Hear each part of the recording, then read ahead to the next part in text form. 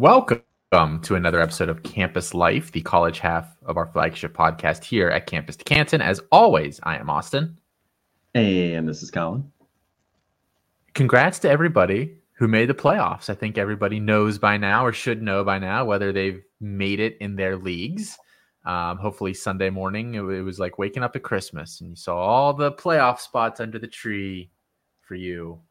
Colin, how did you do this year in terms of getting to the to the real game? You know, as Will Ferrell says in what's that movie, the election? The campaign. The campaign. Yeah, there's another word in there, but he says, "Welcome to the show." I made the playoffs in 5 of my leagues this year. I have the 1 seed in 2 of them, the 2 seed in another 2, squeaked in another one. Did not get into the program despite being the 4th highest scoring team in my conference in the regular season, which that one hurt a little bit. I got dump trucked by Ollie Gordon the week before, and then that team ended up squeaking in. But it is what it is. Looking good on a couple of these this week. So that's all that matters. You calculated out which ones you have to win to like make all your money back for the year? You just strike me as a generous guy who's just out here donating, Colin. Is that on a year-to-year basis? Pretty much. Yeah. I don't really keep track of it. You know, I just like to put some money in and it's for fun. This is my fun for the year. So is your wife in the room? Okay. She's not, no. Okay. Because that sounds like what I tell my wife until last year, one of our good friends got married down in the Outer Banks, actually. And like everyone stayed, they rented out like these giant houses for everybody. And we all stayed in them, like all the college friends, and just drank 7 straight days. It was great. The one night everyone's sitting, there was like a home theater in this place. Everyone's sitting in the home theater, like 50 people. We're watching a football game. And Kelsey just walks in and goes, "Austin, how much do you spend on fantasy football per year?" I was like, why? Everyone obviously turns and looks at me. I was like, I don't know. I was like, I have a spreadsheet somewhere. I can pull it out later if you want. She was like, "Oh, the girls were asking." I was like, "You can tell those girls to shut up." So we did have to have the talk at that moment. But other than that, I try to avoid that one. Your wife has never asked you that. She has. I'm like, okay. I'm not exactly sure. I'm like, I'm in 13 leagues. So I don't know. I was like, I do usually end up like breaking even or getting close to, you know, I kind of hover around there. So it doesn't usually end up being a problem. But we do have a 1-800 gamblers, Colin, if you need it. We did just join our bank accounts not that long ago. Oh. Now that we're married. So no. Did you have to get rid of yours? I did get rid of mine. Oh no, Colin, no. We kept ours set. Like we have a joint that like both of them feed into. So she shouldn't have to see any of that. Yeah. But I'm not too worried about it because she likes to go on some Target spending sprees or, you know, buy some things here. So I don't really buy much for myself. This is my treat to Colin. That robe you're wearing right now. Yes. Well, this robe, I've had this robe. This predates my wife. So. Well, Colin, we're going to talk about it when we get to the end of the show here. But what was it a home field bet that we had on this year's start rivalry? Stuff? Oh, the start sit stuff? Yeah. I think so. I think that's what we ended up with. I couldn't remember if you bet the robe on with Blake Corum. On Blake Corum going day 2. Not with me, by the way. That was not Matt. That was Matt. Yeah. Matt Brody. Yeah. Which I don't feel terrible about that, honestly, with the way that the other running backs have looked. Potentially. I don't feel bad about it. You get desperate enough, you know. Somebody out there needs a short king, you know. You know, eventually, you gotta do what you gotta do out there, Colin. We'll have to talk. We actually did not tab up last week's. I have a sneaky suspicion, though, that you're too far ahead for me to catch at my current rate. I don't know. I think I did really bad last week. Like everybody likes to remind me of my bad calls and my misses, and PJ was very quick to call out the Seth Hennigan one, which did not go How does he well. remember that? I don't know. I had to look it up. I It did did throw you not under the go bus well. really quickly, but I had to look it up to do it. So Yeah. But I did get Dylan Johnson, so you know, we win some, you lose some. But I don't think I think I lost more last week than I won by a decent amount. Has USC finally hit that level that we used to talk about 2 or 3 years ago with that Missouri rush defense, where it's like we just can't? Like Jaden Ott played one half and he got 10 carries and he went for like 180 yards and 3 touchdowns. Dylan Johnson, what did he end up going? What was his final stat line? Do you know off the top of your head? 256 and 4. I knew with like 5 minutes left gone in the third quarter, he was at 150 and 3 already. I just think, yeah. So man, 256 and 4. Well, speaking of that, Alex Grinch got fired today. So we're recording this Sunday. Usually we do Monday. So we just gave that one away with that. Yeah. Alex Grinch got fired, which I think is long overdue if you talk to anybody who kind of follows college football at all. Yeah. But I do think we didn't have this on the show sheet, Colin, but I do think this could be maybe not this year, but could be a bit of a bad thing for USC offensively for us for fantasy purposes, because as we saw, for instance, in this week's game, and actually in the prior week's game, USC, they let the other team score so quickly that like they get so many possessions, so many chances to score, so much volume. Like that is probably a part of Caleb Williams' numbers at this point, is the fact that they have to do that every week. So that could be a bit of a letdown for whoever steps in there next. Yeah, no, that's a good point. I mean, we'll have to see who they bring in, because Alex Grinch has been with Lincoln Riley for a while, dating all the way back to Oklahoma. So I'll be interested to see who they bring in, but that's got to be a place that it's a big draw. They could get like a fairly big name. They should be able to get a ton of defensive recruits and talent there. They've brought in some guys and stuff, some higher end recruits. Damani Jackson, I think, was pretty highly rated. Corey Foreman, I remember a couple of years ago, was pretty highly rated. So they get recruits. Seems like a spot where you should be able to have some success as a defensive coordinator. You would think, and I think they had they've had some big time visits lately too. So maybe this is an effort to keep some of those kids there or in the fold. Not that that defense was really doing anything for them now anyway. But I digress. All right. So we're actually, at the time of the year, it's week 10. In a lot of leagues, you either are done trade, like you're not allowed to trade anymore, or probably by like Tuesday.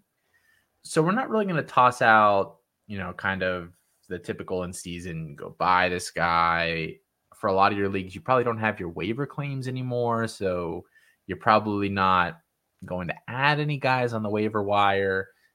If you are, listen to Jared's Chasing the Natty that comes out early, the day before the show comes out. It always has a ton of options there for you.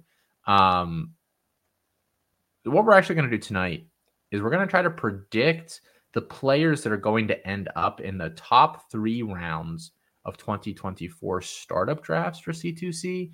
And this isn't a mock draft. Like, we're just kind of going to walk through the different positions, and we're going to assume a lot of guys go. We'll talk about it if there's a name that pops up that we think, as we talked about last week, guys that we think will probably stay. But we're gonna chat about that and see how many we can get right as April, May, and June roll around, because I think it is always a worthwhile exercise to do that. So let's hop right in here, Colin. I'm just gonna ask you straight up, like the first question: who's the 101 in drafts? Assuming Caleb Williams is gone, Drake May is gone, Marvin Harrison Jr. is gone. Those were kind of like the top 3 guys, no matter what draft, in some sort of order last year. So who is that guy now that they're all gone? Yeah, this is going to be a really interesting debate, I think, all offseason, because there's not a clear-cut name. Before we had some quarterbacks that were like very clearly like should have been considered there. Even, DJU did not work out, but there were a lot of people that had him as the 101 that year. Or if he wasn't the 101, Bryce Young was right there too. We had CJ Stroud, you could have argued could have been in contention up there. Caleb Williams this past year, so we've had a lot of quarterbacks that we felt these guys should probably be the 101s. There's not really a guy like that this year for me. My highest rated quarterback that will be returning, again, assuming Caleb Williams and Drake May go, will be Malachi Nelson. And I would not advocate taking him at the 101. That was just, there's just too much unknown there, and there's just too much risk. So, and there's not really like a great running back, not really a great wide receiver. I'm probably looking at CJ Baxter or Evan Stewart, Luther Burden. Those would probably be the three that I would be thinking about most there. And I don't feel that great about that, to be honest. You couldn't pay me to take a quarterback at the 101. And I am pretty staunchly most years anti really taking quarterbacks early at all. Maybe if you have the 101 and there's a guy like Caleb sitting there, that kind of is the exception. And I did think this year he would be the 101 if I had it. Yeah, I'm just looking out at the landscape. It's brutal out here. I don't think you could take like Nicholas Singleton. I think would be like the answer if you asked. You just did a poll on Twitter. Yeah, maybe we should have done that, but we kind of decided about 2 hours before the show that was definitely going to be the topic. So we don't have that data to back it up.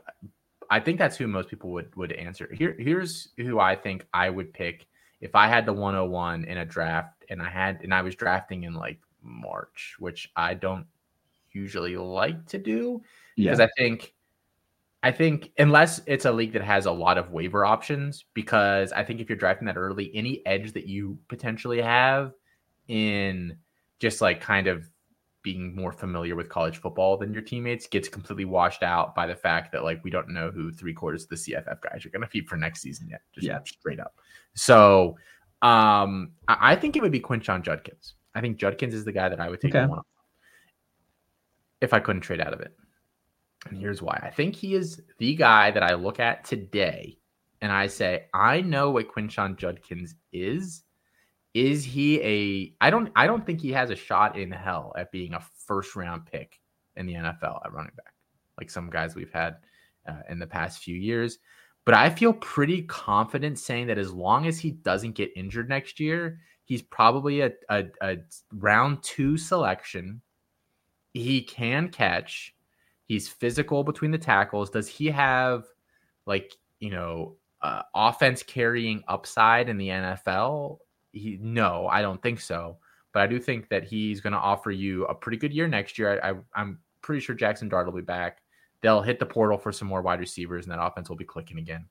So I think we know what he's going to be next year. I think we know what he's going to be when he gets to the NFL. It's not a ceiling play. This is the rare year, especially if you're asking me today, where I think I'm using the 101 as a floor play. And that's why it's so gross, because I don't feel very good. Like the 101 should never be a floor play. Yeah. Like it can be a floor and a ceiling, but it should never just be like, yeah, I know that guy's going to be, he's going to rush for 1,000 yards a handful of times as long as he doesn't get injured in the NFL. Like that's basically what I'm projecting for him. But if I look at the rest of these guys, I don't think you could convince, like even with, Luther Burden, who I like, Evan Stewart, who I like, I think those are the only other 2 candidates that I would consider at that pick. Those are my top 2 receivers that'll be returning. Yeah. I mean, those would be my top 2 receivers returning as well. I have Carnell Tate up there as well, rounding out the top 5. I have Carnell Tate as my 5th wide receiver, maybe 3rd guy returning, but again, still couldn't really convince me to take him that highly. I still have Singleton ahead of CJ Baxter in C2C, and then I have Quinshon Judkins 3rd. But I'm getting less and less confident with that as the weeks kind of roll on here. I mean, we just saw Katron Allen looked good running the ball against Maryland, and Singleton could not get it going. Singleton looks like he's overthinking things out there.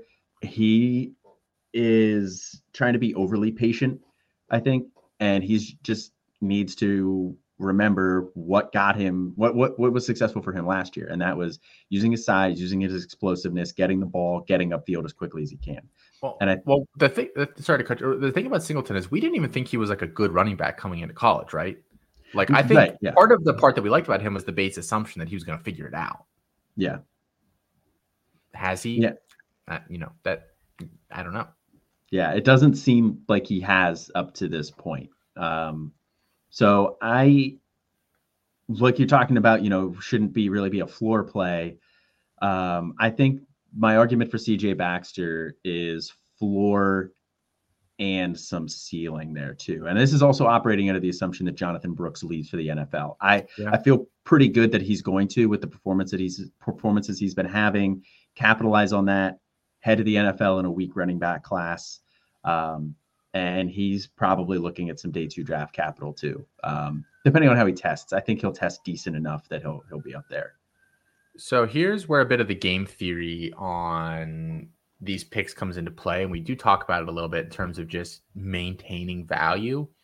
I do think taking a second-year player, if there's no clear and obvious choice, tends to be the better option as long as year 1 was like, if year 1 was nothing and year 2 is all projection, it's risky. I don't think I could do that early. But if they had some production year 1, we thought really highly of them coming in, there were enough flashes for it to be like, yep, that dude's there. Let's see what year 2 brings us. If that's the case, I would rather have that guy than the year 3 guy who hasn't figured it out yet. Because like we saw with a guy like Donovan Edwards this year, who we talked a little bit about last week about guys that we think have to return to school. If they don't do it at all year 3, now you're saying, okay, this guy didn't, whatever, learn to run between the tackles in Donovan Edwards' instance. We've gone 3 years now when he hasn't figured it out. And now that's a really hard asset to sell. Whereas if CJ Baxter, let's say Jonathan Brooks leaves, he gets the job. He's the starter. He hits his 1,000 yards. Sark running backs pretty much always do. But he isn't like amazing. I think you could still sell him off for about what you paid for him to somebody else who's saying, well, let's say that he struggles catching the ball this year. Let's say, he'll work on his catching over the offseason. He'll figure that out and he'll be good to go. But then if you go through year 3 and he only has 8 catches in year 3, now you're like, well, shit. Now I've got a 2 down back who I've got to try to do something with. So I do think there is a case to be made that if you want to use that pick especially on a running back, that you take a guy like Baxter. If you're looking at receiver, you go buy Zachariah Branch, although I think highly enough of those wide receivers in front of him to not do that. But I do think there is sometimes a case to do that. And even when we're not talking about the 101 here, as we continue to work through, I think that'll be something that we touch on. And it's definitely something to think about on all these picks for sure. So I think that's a valid point with Baxter. Baxter didn't look good on Saturday. So that's what he had that 54-yard run, man. Did you watch that? No, I didn't see that one. Okay. So it was a great Saturday. I watched just 2 or 3 games at every single time slot throughout the day. It was awesome. I didn't have anything else to do. And I watched the whole Texas game. They did the tush push, essentially. But they direct snapped it back and optioned it to him. Oh, okay. And so literally all he had to do, they had 2 defenders on the outside and one wide receiver blocking. All he had to do was make the guy miss. And it was cover 0. I mean, everyone's at the line of scrimmage. He was just freaking gone. So that's how he got all the yardage on the day. Other than that, he really didn't look very good. I was actually kind of disappointed. So, but that being the most recent performance has just got me all sorts of shook right now about Cedric Baxter. It's funny. I did not see that. I did not see that game. I only watched one game in the 12 o'clock window, and then I watched all of the Penn State game. Of course. And yeah, of course. Hey, Drew, you looked better. I turned off the pick game after a quarter. So well, that's fair. Hey, what other game did I watch? 17 this week. Bite me. To Florida State. Winning at the half, I think, or tied 7-7. Yeah.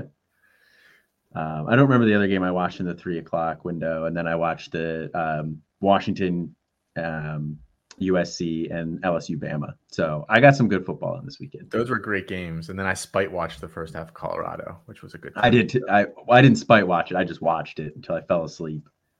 I absolutely spite watched it for my guy Sean Lewis.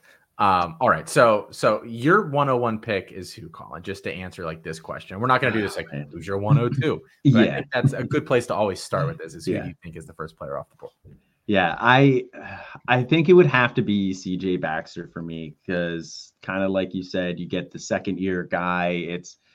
He should have mostly safe value there. I don't see very many scenarios right now where he is not the lead back in a Sark offense next year. And that's going to be a pretty solid lock for CFF production at worst. And as a former 5-star high-end recruit, the floor should still be there. And I think there's enough of a ceiling there that's probably like, I could see a path where he's like a day 2 running back and is like a good NFL running back as well. That's kind of where I'm at with him right now. So floor and ceiling combo, I would think I would go Baxter. I think I'm going to go Judkins as my pick. And if I didn't go Judkins, it would probably be Evan Stewart. Those are probably my top 2 choices. I just think Stewart has, I believe, an ankle injury that he's playing through. He actually didn't play this week. That was kind of like a last minute. They rolled him out. But I think Wegman will be back. He'll be back. What happens with Jimbo? I don't know. Does that mean Bobby Petrino's gone? I don't know. But I think Petrino's actually been calling some pretty decent games for them this year overall, in terms of, play calling, throwing the ball downfield, kind of being a little less run, pass kind of team that they have in the past couple of years. So I think those two would be my top 2 options. I don't think, not to do the cliche, like, and it's not really even close, but I think Burden would be the only other guy that I would consider there as like even really would cross my mind. All right, let's talk just first round players now. Let's start at quarterback. We are assuming 12 teams in this. Let's assume just kind of like base, base center, settings. So, yeah, nothing crazy out here. Tight end premium. Sure. I mean, Brock Bowers leaves. Is there a tight end that we're going to talk about today at all? No. Oscar Delp's it would be my top rated guy. I was going to say, no. Delp in the first 3 rounds. No. I'm saying he's my top rated guy. I feel pretty comfortable about him being my top rated tight end, and I would not take him that high. Okay. Yeah. I think even if you said tight end premium in the first 3 rounds of a C2C are pretty much all Devy. It's basically a straight Devy draft anyway. You can break some ties essentially, maybe with some CFF production. I actually do think it changes how I view quarterback a little bit, but we don't have to necessarily always talk about that. Okay, so let's just talk first round. 12 players in here. Let's see if we can narrow it down to a group that we think are realistic options and guys that we would be happy walking out of the first round with. It doesn't have to be 12 players. If we only got 6 for first round guys, we only got 6 first round guys. I think that's a fair way to look at this. Names that tomorrow you would just stick into a first round and be really happy about. Who are they right now, Colin? Well, we already talked Baxter, Judkins, Evan Stewart, Luther Burden. I would put those 4 in there. Yep. Carnell Tate, I would feel pretty good with him. Probably a little bit later in the round if I could help it, but given kind of the dearth of locked in guys, that's kind of hard to say I would want this guy in the late first. Like there's just it's almost too early necessarily. Yeah. Like once like March, April start hitting, that's when you can start kind of saying like Mecca Buka was going too late the one year, and like you can kind of start looking at that. Yeah. But I would put Carnell Tate in there. Singleton? Did you say? I did not say Singleton. I would still probably put Singleton in the back half of the first. Again, I agree. I think he has to be in there somewhere. Yeah. I think he has to be. I'm still looking at wide receivers. Branch and Cook. I feel pretty good about that. I don't think today I would be super happy with Jonte Cook as a first round pick in a startup draft. I think he feels really more like a second round guy to me. And he's been my guy. And I'm not like out on him or like really haven't dropped him at all. I just wouldn't feel great walking out of the first round with Jonte Cook. Like that would be that would not make me feel warm and fuzzy at all. I don't know that it's the direction I would want to go. Second round, yeah, sure. Okay, fair enough. I wouldn't feel warm and fuzzy about him either. So if we're just going warm and fuzzies here, then yeah, that's what I'm I talking. could Yeah, leave him off. Yeah, like who would you feel okay about leaving that round with? Not just like who's like I don't think I would feel good about leaving that round with Carnell Tate either, and I really like Carnell Tate. But today, I would not feel that great about leaving the first round with him. I would. I think we've seen enough from him, and that Ohio State room is going to open up. Like we know somebody in that Ohio State room is going to be 1,000-yard receiver in college for probably like 2 years, and then go off to the NFL and probably be a first rounder. And I feel the best about Carnell Tate on that right now. So I would still feel good with Carnell Tate in the first. Okay, I don't think I would feel great about Carnell Tate in the first. You would feel good about Branch? So here we've been talking basically since what, July, June. The top three is Branch, Tate, and Cook in some sort of order, whatever order you want to put them in. I think if we're talking about freshman receivers, they're still very clearly the top three. I don't think anybody else has really done anything to get close to that group. But I would not. I think the only one of them that I would feel okay about having in the first round if I was doing a draft is Zachariah Branch. I don't, and the interesting thing is, like, I think there are quarterback questions for all three, potentially. You know, we talked last week, does Quinn Ewers come back? For the purposes of this, I think let's say that Quinn Ewers does come back for the purposes of what we're talking about here today. Jonte will have Quinn Ewers. They probably lose Adonai Mitchell. They probably lose Worthy. They probably lose Sanders. I think Whittington has a year of eligibility left. We'll see what happens there. Like, oh man, that's really? Not really like. I think so. I feel like he's been around for forever. He has been, man. But like everybody's been around for forever now. You're either good enough to leave after 3 or 4 years, or you're there until it's your 6th or 7th. And you're there until you kick them out, or they kick you out. So, I mean, I think they'll hit the portal as well, looking for a receiver. And I don't know. It'll be interesting to see what's available out there. Yeah. Like, do some of these smaller school guys, like, would Tet leave Arizona? He's from, like, California, or from Arizona. He went to high school with Fafita, right? Yeah. So, like, he's a local guy. I don't know. And they're featuring the shit out of him. I don't think he's going to leave for more targets. That's not really going to happen. You start looking through some of these other guys, like who would leave their school and transfer in there. I really don't have a ton of really good options. No, I don't think so. Like, even looking through my top 50 wide receivers, I don't see any obvious. I'm down to 75. I don't see a lot of obvious guys. So I think that's going to be interesting to watch for if they do bring in another guy there. But I think that situation's a little unsettled. I don't know. Like, Kyle McCord can't go to the NFL, right? I don't think he can. I don't think he's done enough. So we've got Kyle McCord, who really has been pretty up and down this year. I don't know. I feel really icky about taking any of those guys in the first round right now, except for maybe Branch, just because I think at worst, whatever team he's on can just give him a bunch of manufactured touch crap, and he's going to work with it. And that's not really the kind of players that Cook and Tate are. So I don't know.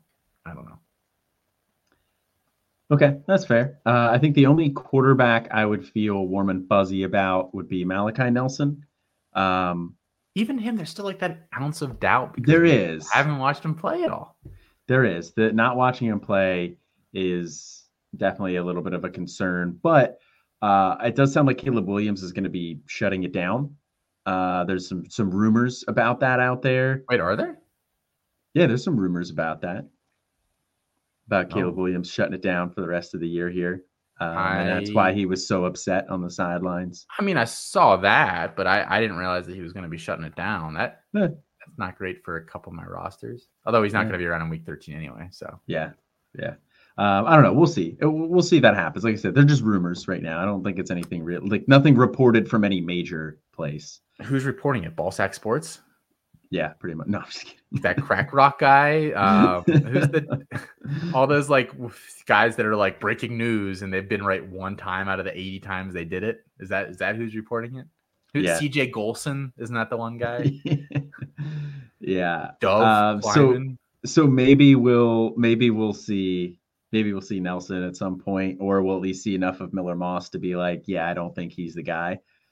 But I don't know. I would put Malachi Nelson in that group. There's not a single quarterback in college football that I would take in round one. And that includes Malachi, that includes Dante Moore, Nico, Arch Manning, Jackson Arnold, whoever else, Connor Wegman, Drew Lar. I would not take any of those guys in round one. Would you take any of them in round one? I know I kind of shifted that quickly from talking about the quarterback situation for those receivers to just quarterbacks, but would I take? I see. I haven't mapped out exactly how many guys that we've talked about so far.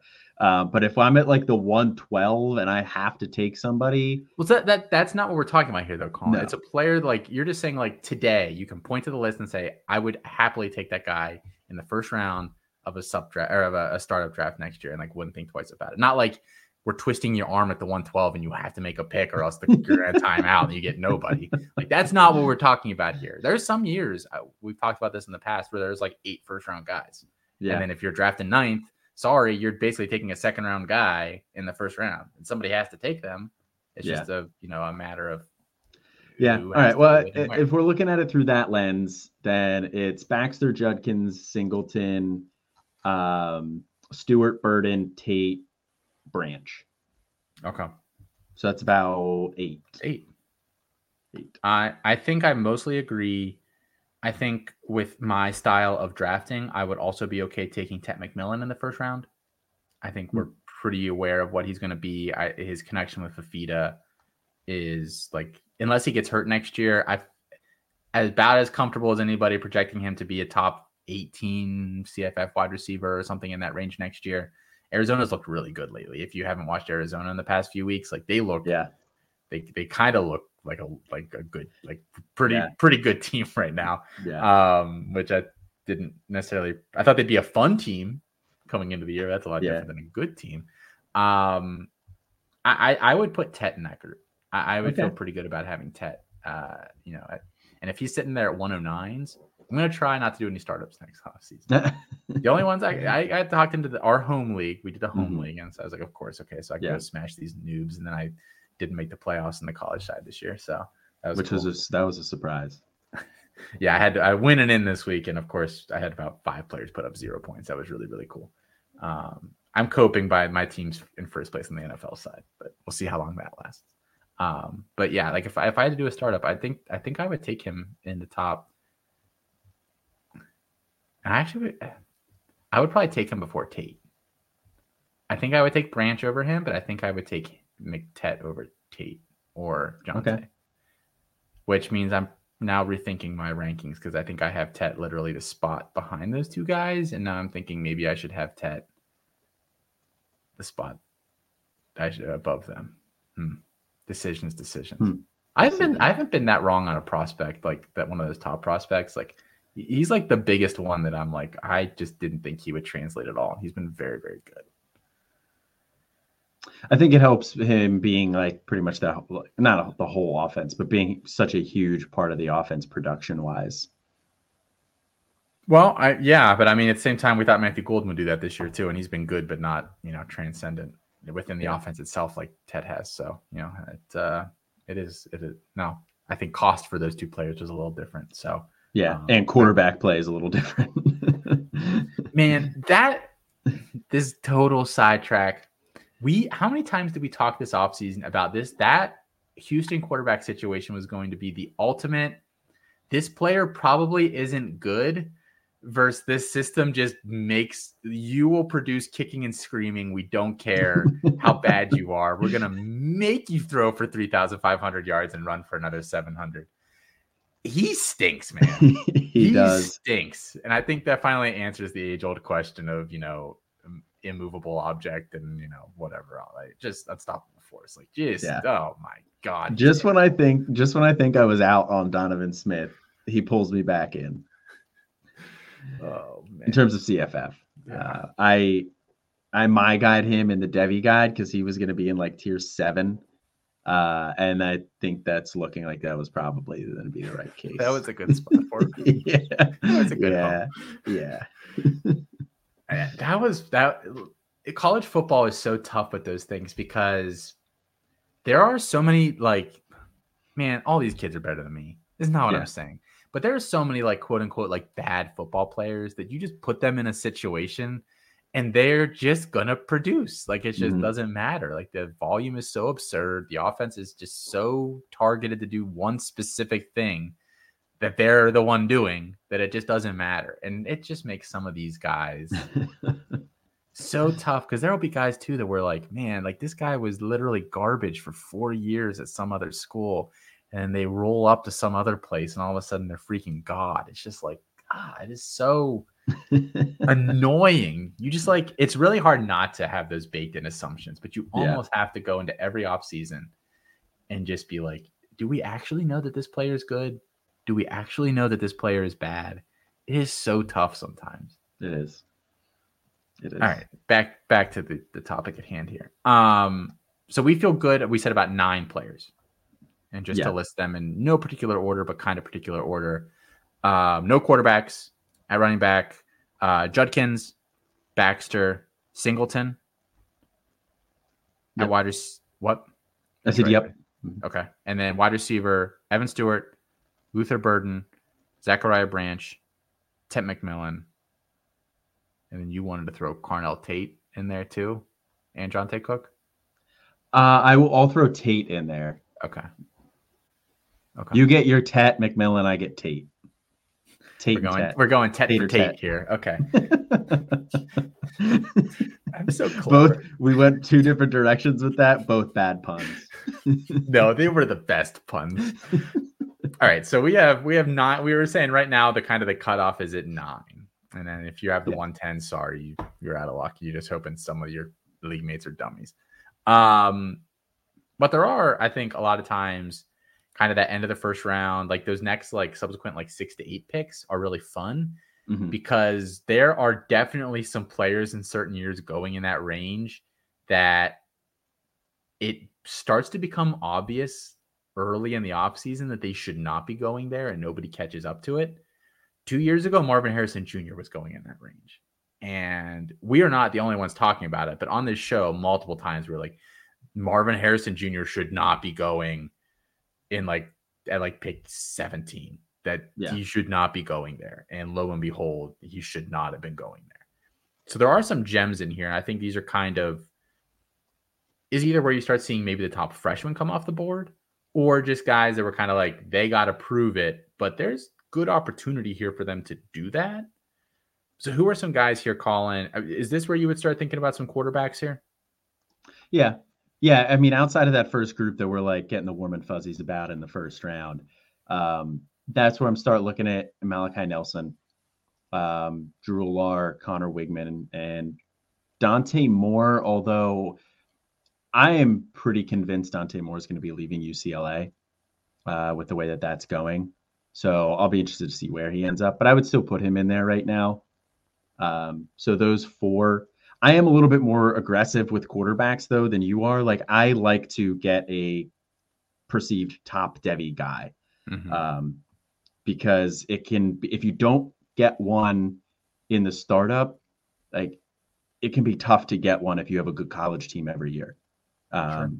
So I do tend to be a little bit more aggressive on those top quarterbacks. So I would put all 4 of them in this next group. Yeah. So realistically, I'm going to say that if I have a late first, I'm probably not taking any of these guys. Yeah, I probably am not taking any of the quarterbacks in this range because the whole point of taking freshman quarterbacks is to try to turn them into something else before they actually have to play football. usually you can catch someone who's just like really high on one of them and is ready to go all in, and you can make some fun moves there.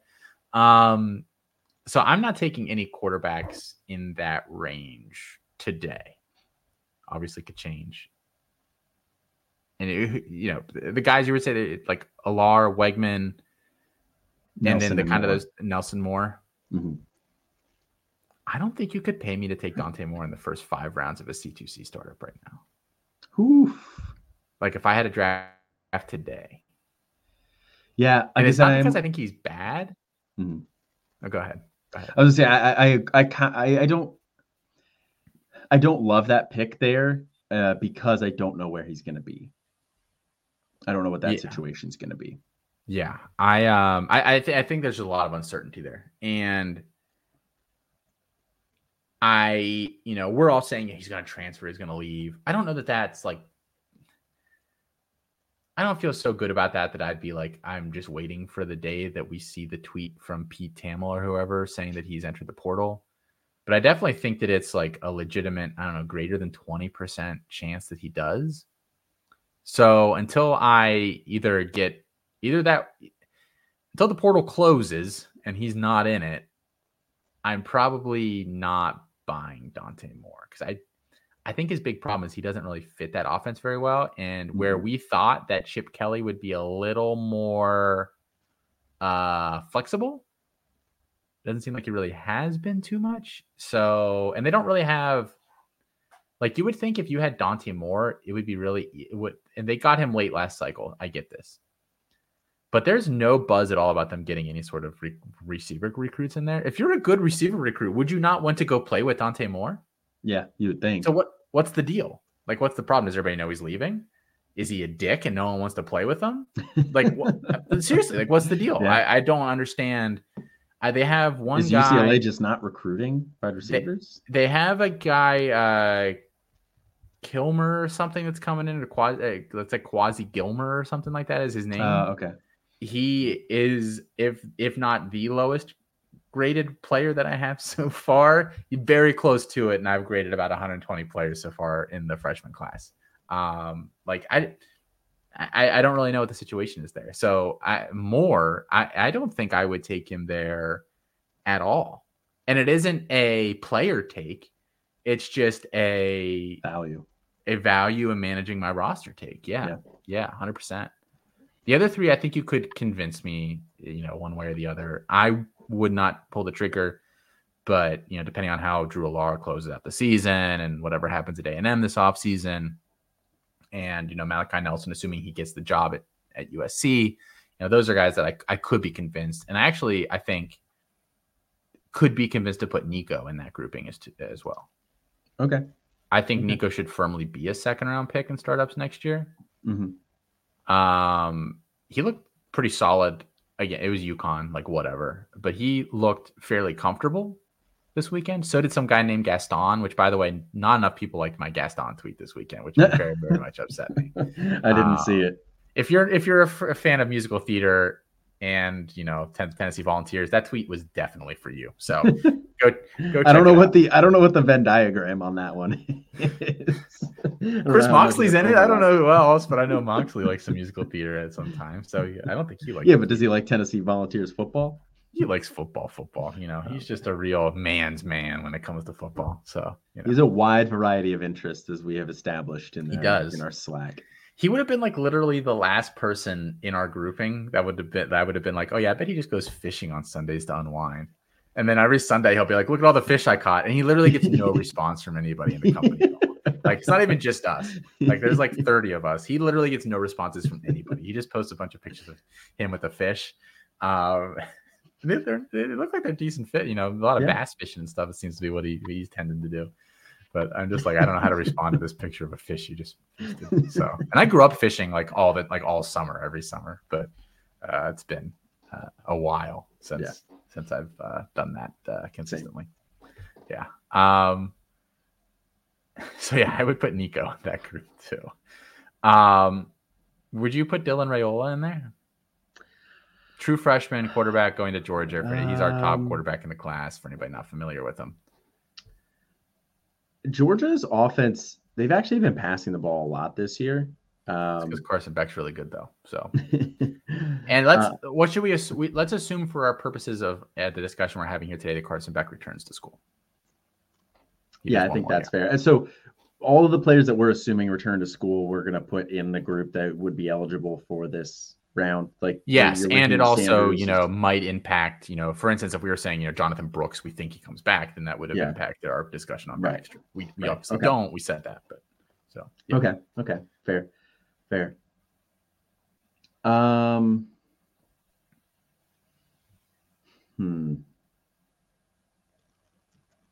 forget the question.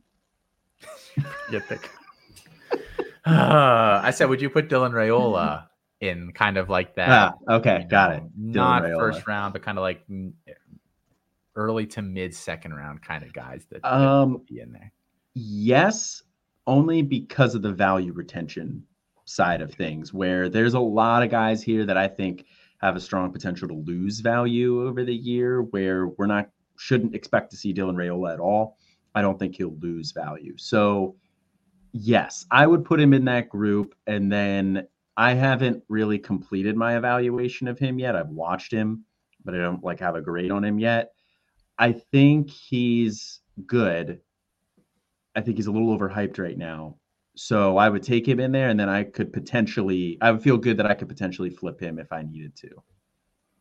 Yeah, the good news for him is I don't want to say Georgia. Georgia has recruited the quarterback position fairly well from just a blanket go look at the rankings perspective. But if you have asked us as a group, and this isn't us saying that we know more than the services or whatever, but we haven't really been high in any of the quarterbacks that they've brought in. We did not like Brock Vandagriff at all, which he's going by Clay. Wait, now? What? So my wife thought this was hilarious. We're sitting there watching the game. I was watching Georgia on the TV, and they said Clay Vandagriff. I swear to God, the announcer said it 4 times at the end of the game. I guess he came in or something like that, or took the kneel or something. And I was gonna edit what I said, but I was that's not his name. But then they kept calling him that, and there's no way they have another Vandagriff quarterback on this roster, right? I haven't looked. I wouldn't think so. I was like, his name's Brock. Nope, Clay. That's hilarious. I don't know. It confused me. But we didn't like Brock Vandagriff, and then we thought Gunnar Stockton was fine, but there were some issues with his game for sure.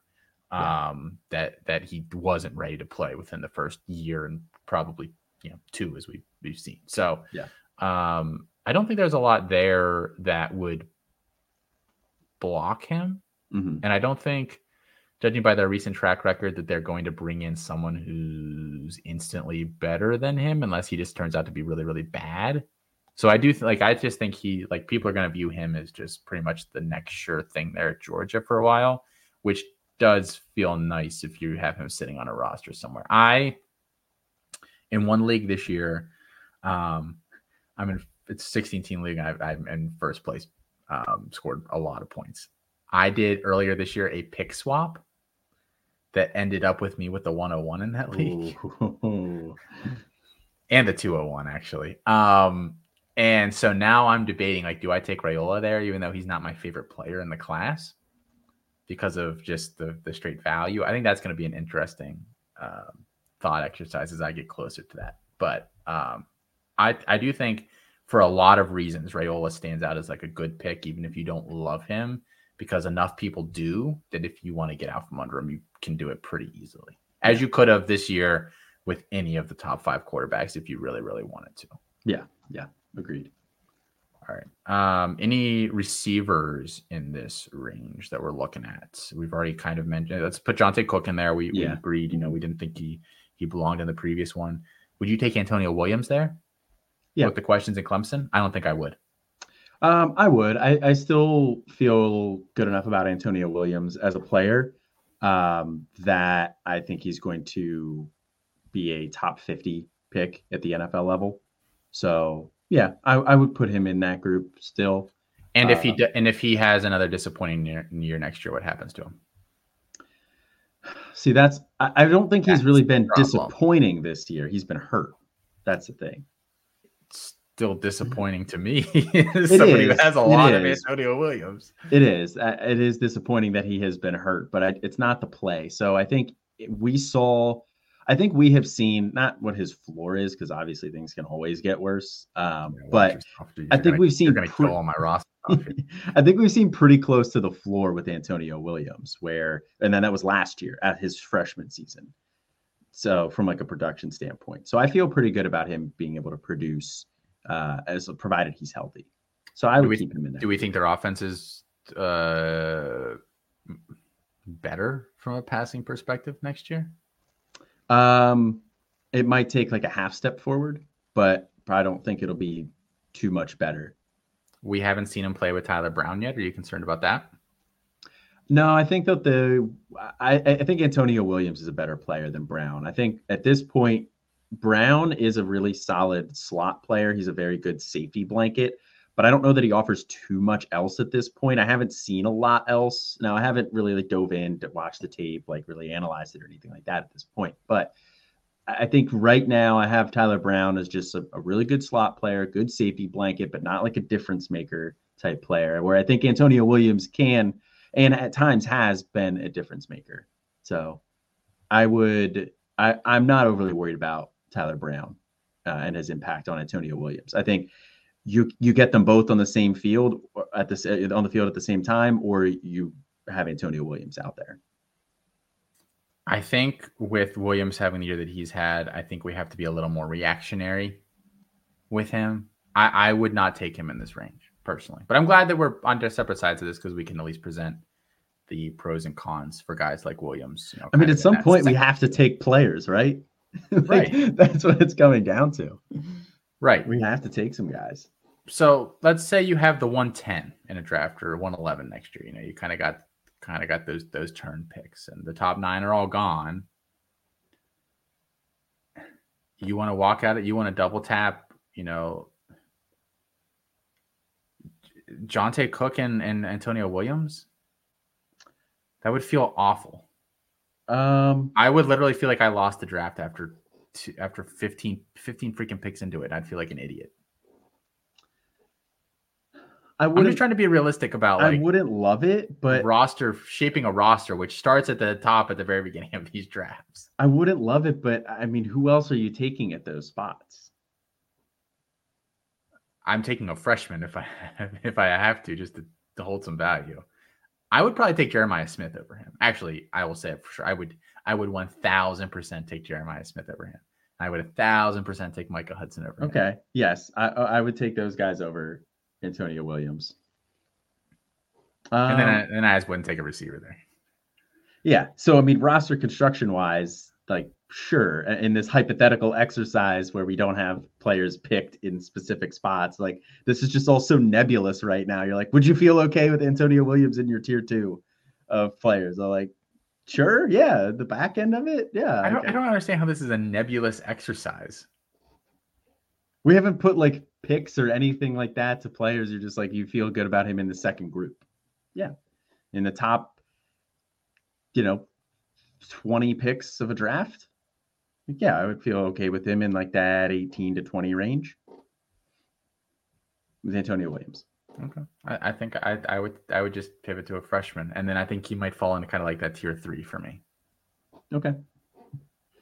The opposite end, the late second into the third round. That all kind of tends to be one tier every single year because you really start running out of guys you feel really, really good about. I think he falls into that one. I really, really do.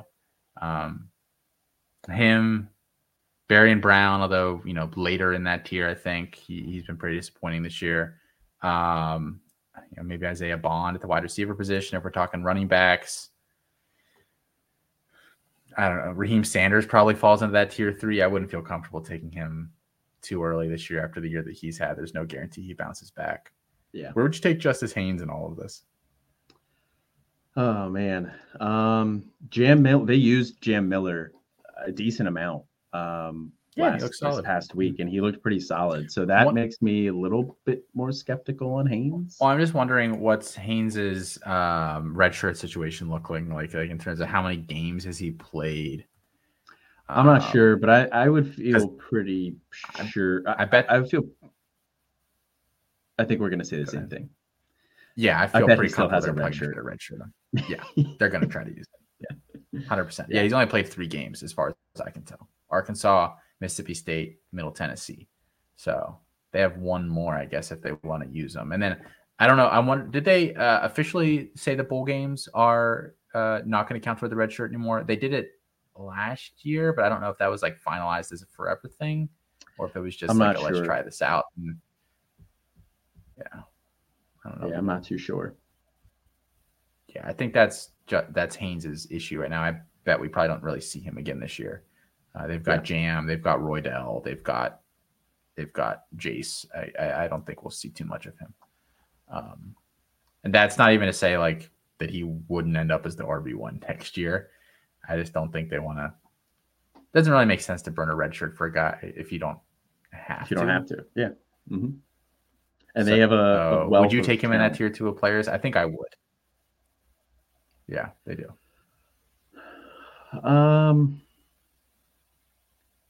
He would be right there with like Antonio Williams for me, honestly. So right at the very end of that tier 2. I think I'd be comfortable with him because I think the nice thing about running backs is that we only care about their best season. We don't really care about, breakout and any of that kind of crap. And I think, especially just like, thinking about what is the market thinking about this is I have this player, is that everyone's going to say, well, he didn't play at Alabama yet because Alabama always has a guy there and he's just waiting his turn or whatever else. The other bull crap they can feed themselves to make themselves sleep at night.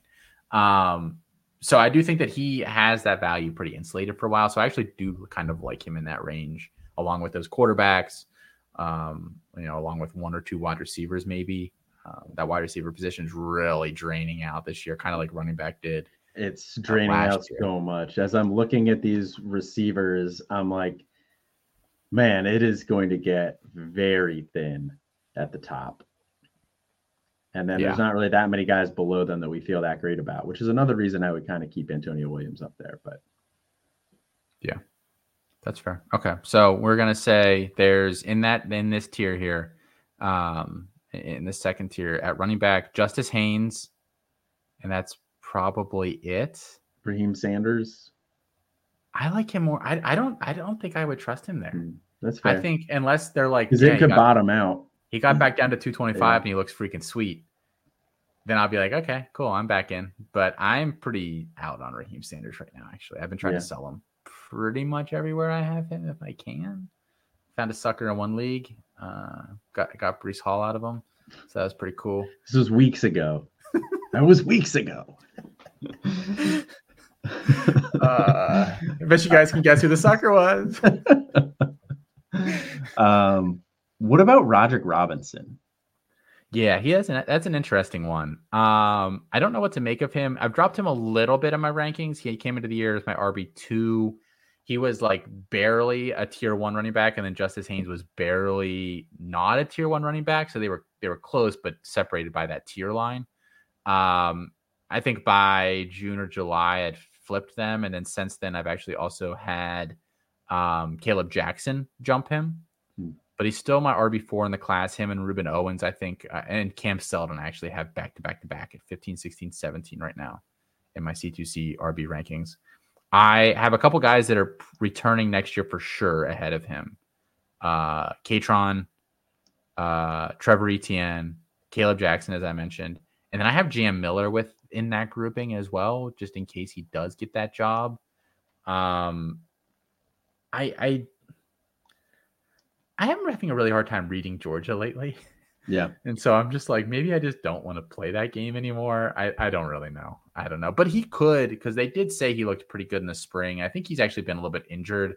And I don't know how many games he's played either, but we might be hitting the point in the year with Dejon Edwards looking pretty good, that we ended up just getting a red shirt for him too. Let's see. He's averaging 6 yards a carry on the season. He got banged up early in the year. It looks like he's played 3 games as well. So this is another one where I bet he's redshirting regardless. It's because it sounds like, maybe he could be back in, by the end of the year. He played against UT Martin. He went 8 for 50. He played against Ball State. He went 6 for 38. And then he played against South Carolina. He went 1 for 1. So not a lot to take away there. I don't think I'm really dropping him per se. I've just had a couple of guys jump a little bit above him. He's also been jumped this year by Devin Neal, Jonathan Brooks. And that's it, actually. Those are the only guys that have jumped him. Everyone else that was already ahead of him was already ahead of him. So, not a lot of concern. Maybe not. No. Damn it, you're talking me back into him in that range. No, I won't do it. I wouldn't take Roderick Robinson. You can't make me. Okay, fair enough.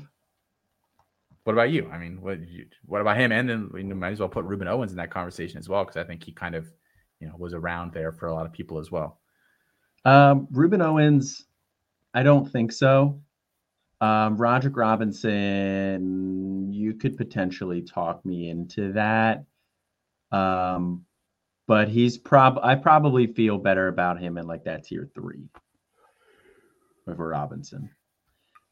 I agree. Him, Trevor Etienne, Caleb Jackson, I think they all belong in that tier pretty squarely. Some guys that we like the player, the opportunity's kind of murky. And I think that's kind of where tier 2 separates itself from tier 3. I think tier 2 and tier 3, for me at least, when I'm kind of looking at these drafts and figuring out, the first block of players, the second block, the third block is like tier 1 is like, we probably know the player and we probably know the opportunity.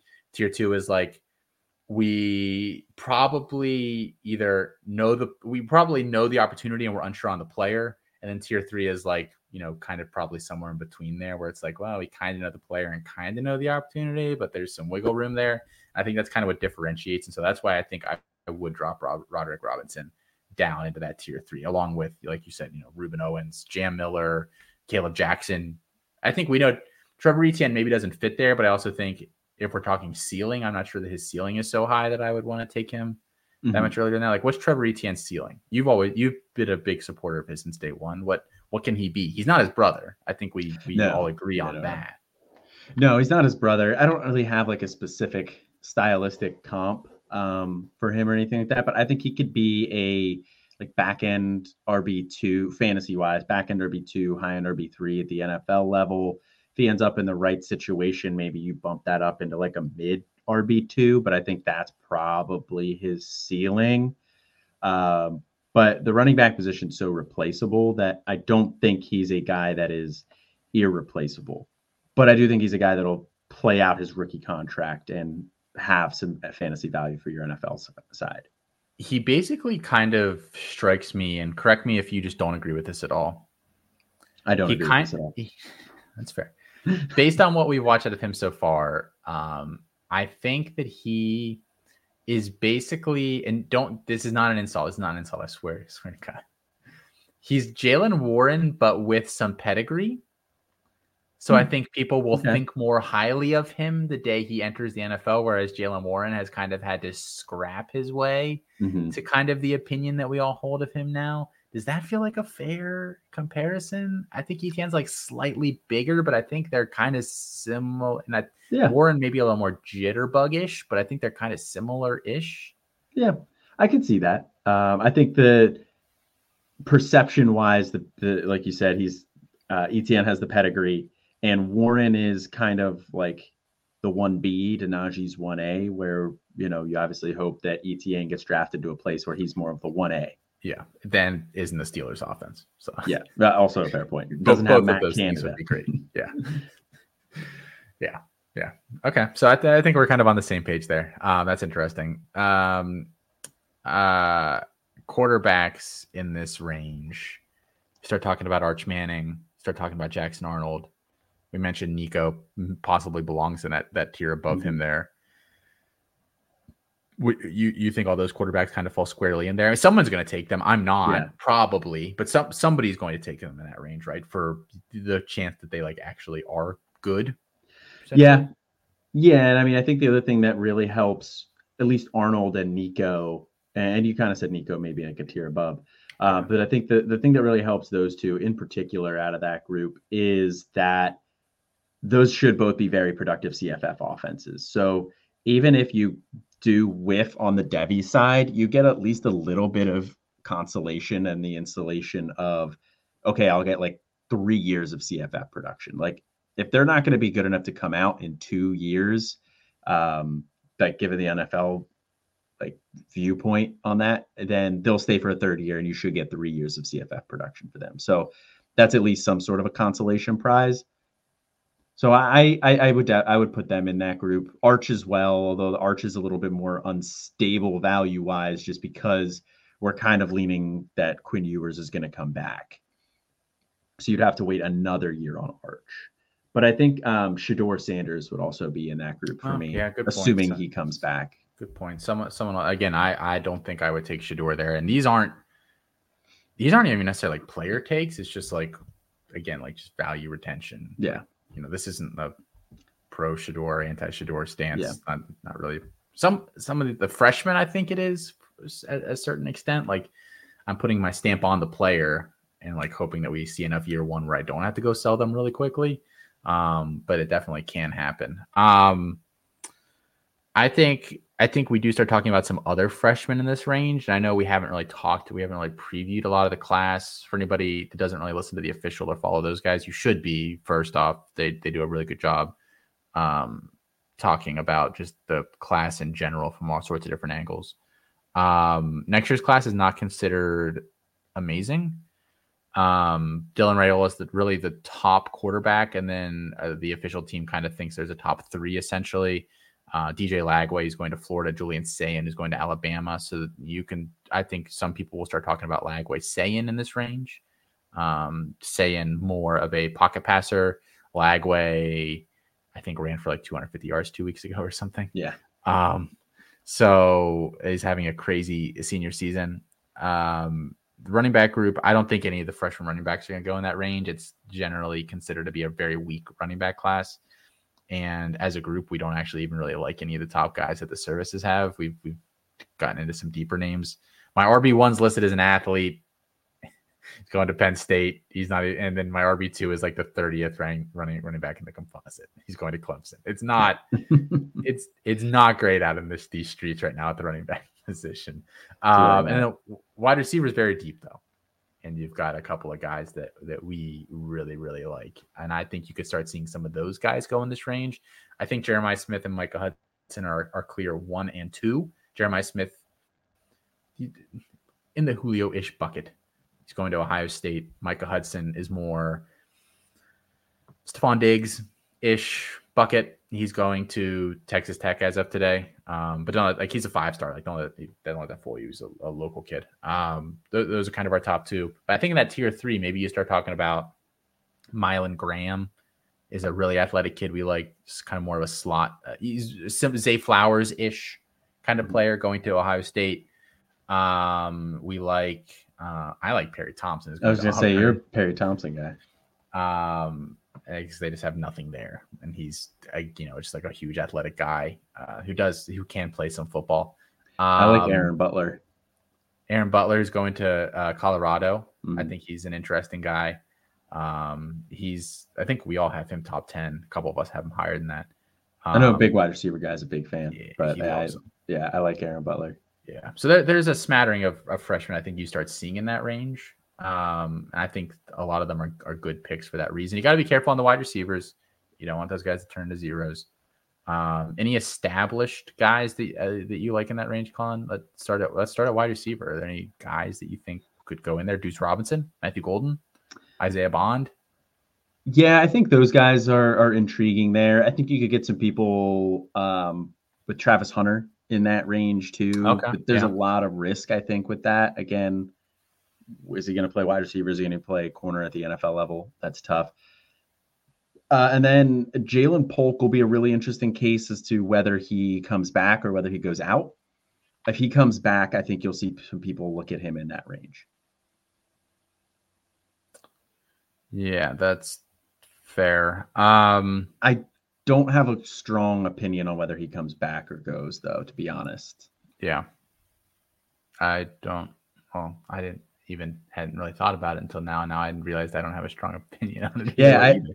I feel like it's 50-50. Like, does he capitalize on a good year that he's just had and go out? Does he come back for another year and try and be the guy?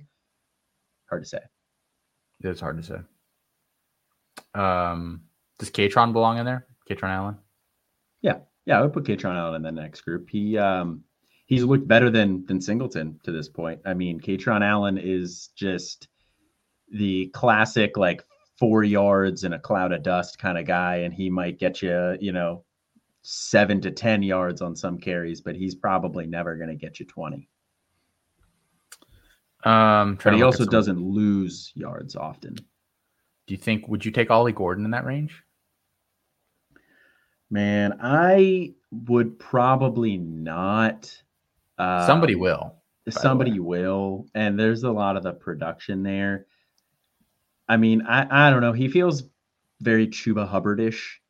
And I know it's a little scouting the helmet kind of a thing, but just in terms of like massive, massive year. And then I could see him kind of having a disappointment. And I don't really think that highly of him at the NFL level at this point.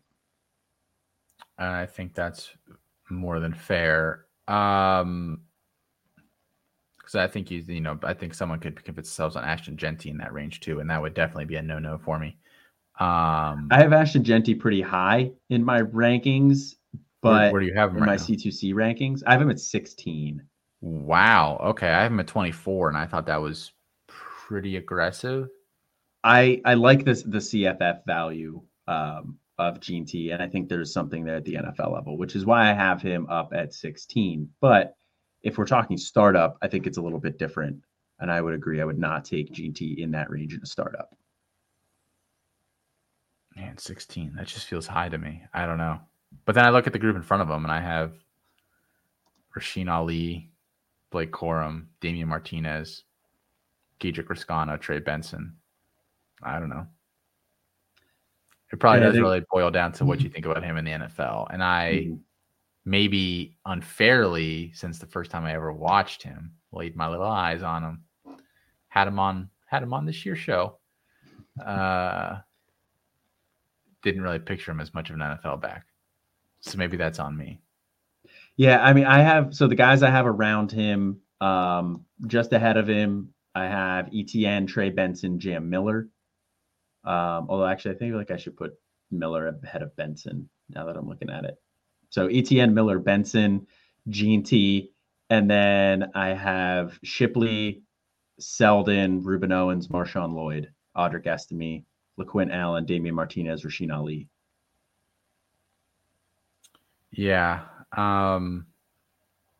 If I want what Jeanty and Gordon are, I probably hope to wait a round or two and take Darius Taylor next year. And this is getting him a totally different conversation. And maybe by the time the offseason shakes out, you won't even be able to do that.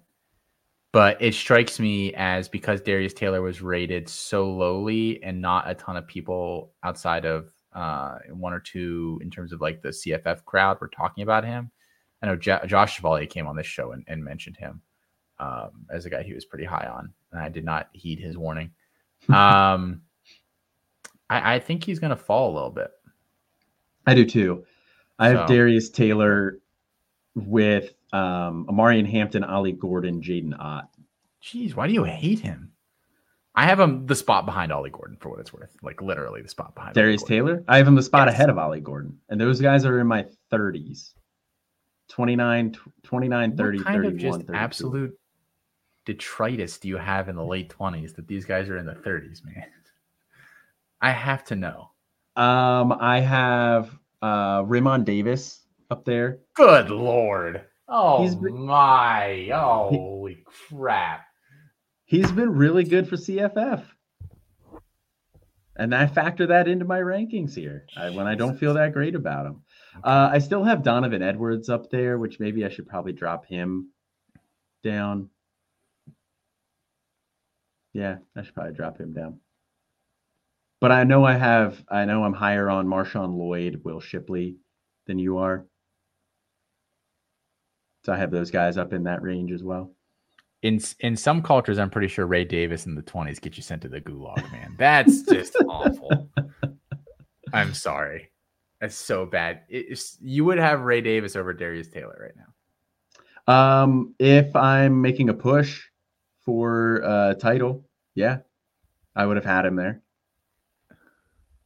Okay. I can't saying. have this conversation today. I wasn't prepared to have this conversation today, so we'll leave that for a different time. Okay. All right. So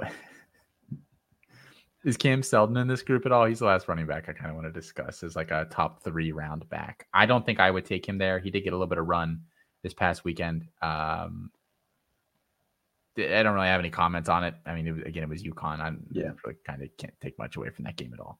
Like I said, they rolled a guy out there named Gaston. He went 5 for 8.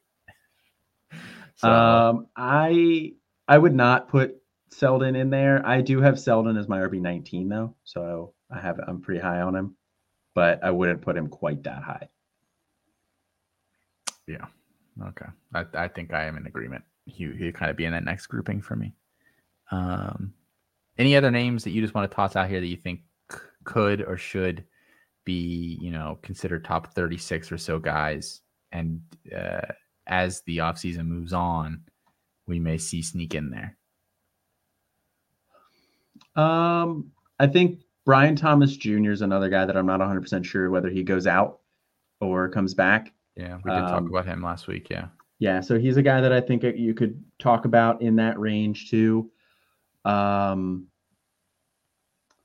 That's really about all that I have in that range, I think. Yeah, that's all I got. The guys we already talked about, and then Brian Thomas Jr. Yeah, I don't think I have anybody else in this range either. I'm looking over my QBs right now. I think we're assuming that McCord goes back, as we talked about. I wouldn't take him in there. I wouldn't take Cade Klubnik in that range. We assumed Riley Leonard would come back. I wouldn't take him in there. You start talking about some of those QBs who we like but weren't in that top tier and we haven't really seen a ton of yet. We're talking Aiden Childs, Rashada. We did get a couple of games out of. Novosad, that grouping, Sellers. I don't think I would take any of them there. That seems a little rich. Carson Beck, I think could go in there if he goes back to school. What do you think about that? I don't know if I'd have him quite that high. I would probably put Jackson Dart, Michael Pratt ahead of him. But I don't think it's egregious to put him up that high. Yeah, I think it'd probably be a little rich for my blood. He actually might be the one guy that you could convince me to take in that range next year, though. Is Beck? Yeah. No Pratt? Let's see where he ends up next year. Okay. Fair enough. Alabama quarterback Michael Pratt. No, for what it's worth, I don't actually think he goes to Alabama. That would make me feel so much better, but at the same time, then you have to spend a much earlier pick than you would if he was at Tulane. I think I wouldn't take him in the 3rd round because I don't think I would have to take Michael Pratt in the 3rd round. I think I would have to take Carson Beck in the 3rd round if I was going to take him anywhere. So that does kind of, also alter the discussion and make it a 1 point deeper as well. I don't know. Preston Stone, he's been good lately. I wouldn't take him in there. I mean, that's really the only QBs I think you could really talk about. Jackson Dart. Would you take Jackson Dart in the first 3 rounds of a startup draft next year? Assuming he goes back. He can technically leave this year if he wants. I don't think he will. No, I think he comes back too. No, I mean, I mentioned him with Pratt too. It would be Dart, Pratt, Beck in that next group down for me. No, I don't think I would take any of them there. Yeah, I don't think I would either. I mean, that kind of is the list, I don't see a lot of other guys in there. Your goofy ass will probably tell me Austin Mack should go there, but I like Austin Mack, but not quite that much. I do think that we probably have him sit for 2 years, and you have to wait for that. So while I like him and I like the way that offense Like, I think he's going to perform really well in that offense when he does get the reins. You can't take a guy up that high that you're going to have to wait for a second year on. Yeah. Yeah, I think that's a tough one too. All right. So we threw a lot of names out there. And at the end of the day, I don't think we're like posting the top 36 players going into next year's draft. But I think that's just kind of our early feel of where a lot of these players are going to go. If you have any questions about players and kind of, trying to piece all this together now, I will say this, Colin, tell me if you agree with this or not. My least favorite questions that I get are about mid-season startups. They're so hard. Mid-season startups. I hate them. I will never do one myself. I think they're dumb from like the concept of the league standpoint. I hate them. And I hate questions when I get them too. Because so much of the time it's like you're not doing any CFF this year, so why would you not just do a 45-round Devy draft essentially, and then you'll figure it out later? That's what you should do.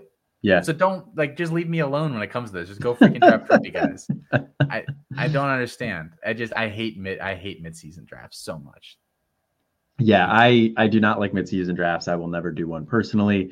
There's just way too much in the college football landscape that changes each offseason and the end of the seasons. So yeah, I agree. You would pretty much need to approach it as just like a super heavy Devy draft, and you can figure out the college production later. Now, guys that I would take that aren't Devy values that I think are pretty insulated CFF values for next year would be like Byron Brown, Caden Salter, Thomas Castellanos, like those types of guys.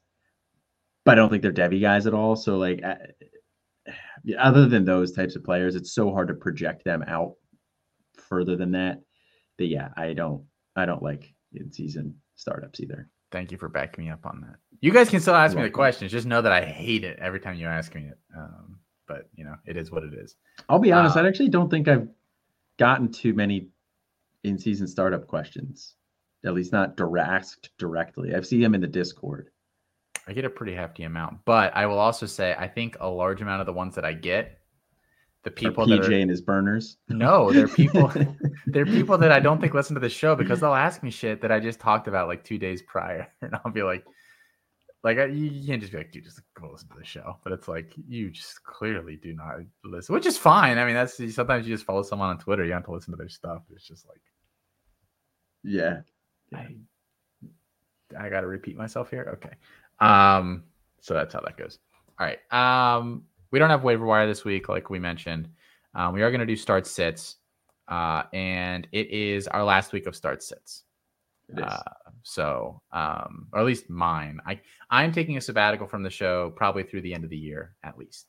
It's nothing bad. I'm going to be away from the show. He's going to be off the Amalfi Coast. He's doing the new season of Below Deck. Oh, that's pretty great. Although I don't want to be the worker. No. They're your yacht. It's on your yacht. Oh, it's on my yacht. Well, the yacht owner isn't on the yacht. I don't know if you don't watch Below Deck, obviously. I don't. No, I don't watch. You clearly have no concept of what the show is. No, I know it's a show about yachts. Yes, it is. It's about the people working the yacht, and then they do like short cruises, essentially, like a group of 10 people hop on for like 3 days or whatever. So, and they're like most of the time just annoying, trashy people that have money, and money does not buy you class. I will 1,000% say that from watching the show. Good Lord. So this is our last week doing it. So I'm just going to declare you the winner, even though I did not grade out last. Well, actually, you know what? I don't want to declare you the winner because I got to go back and count last week. And if I beat you this week, then maybe. Because right now, coming into last week, I'm 59-76 on the year. You're 66-73. This has been a tough year. We've always been above 500 in the past. I'm not exactly sure, like 55-ish%. Like, I'm not exactly sure. Maybe we just got dumber. I think this was a little more of a difficult year to predict. It was a tough year. So, because there are a lot of guys that are like obvious, and then they've been like the studs, and then the other players have been very up and down, I think. We've also just anecdotally, without actually having calculated this, when I go through, it seems like we've had a lot more players where like the line for like wide receiver running backs is 17.5 points. I feel like we've had so many players this year that get like 15 to 16 and like not hit it. And I feel like we've also had vice versa, which is they have to get under 12.5 at running back and wide receiver. And we've had so many get like 14, 15. Like it's just been like, I think like on overall, like if we'd said start this guy and you got 15 points out of them, you probably would have been happy. But for what we're doing here, like it's a loss. So I think we've had a little more of that this year too. So I'm not exactly sure why, but a little bit of a down year. But again, we did not grade out last week. We haven't looked at this week, although Colin already said he thinks he did horrible. So I do think it was really bad. Maybe I have a chance. Who knows? All right. So just the last time I get to do it for this year. Early week start sits. We each pick 10 starts, 10 sits. These are non-obvious names on either side of it. We do not share our lists ahead of time, so there is usually a couple of names overlap between the two of us. And Colin, you usually lead us off. We just kind of go back and forth on these. You usually kick off the start. So why don't you go ahead and do that here for us this week? All right. First up for me is Marquez Cooper, running back for Ball State. He gets NIU this week. Last 3 weeks, he's had 16, 25, and 26 carries. So as they've gotten into MAC play, he's really started to come on here down the stretch. He's a touchdown in back-to-back games. And then they get NIU, who allows 168.9 rush yards per game, which is 101st in the country. And NIU is the 26th worst team in defensive rush success rate. So it's a soft matchup. The volume should be there. I like Marquez Cooper this week. All right. So I am starting Noah Fafita this week against Colorado, who has really stepped in and been excellent for Colorado for Arizona over the past few games. Colorado, obviously, the very, very porous pass defense as well. But he's completed over the past 5 games. His worst game was against Washington, where he completed 69.2% of his passes for 232 yards and 3 touchdowns. He's thrown for 3 or more touchdowns in 4 of his past 5 games.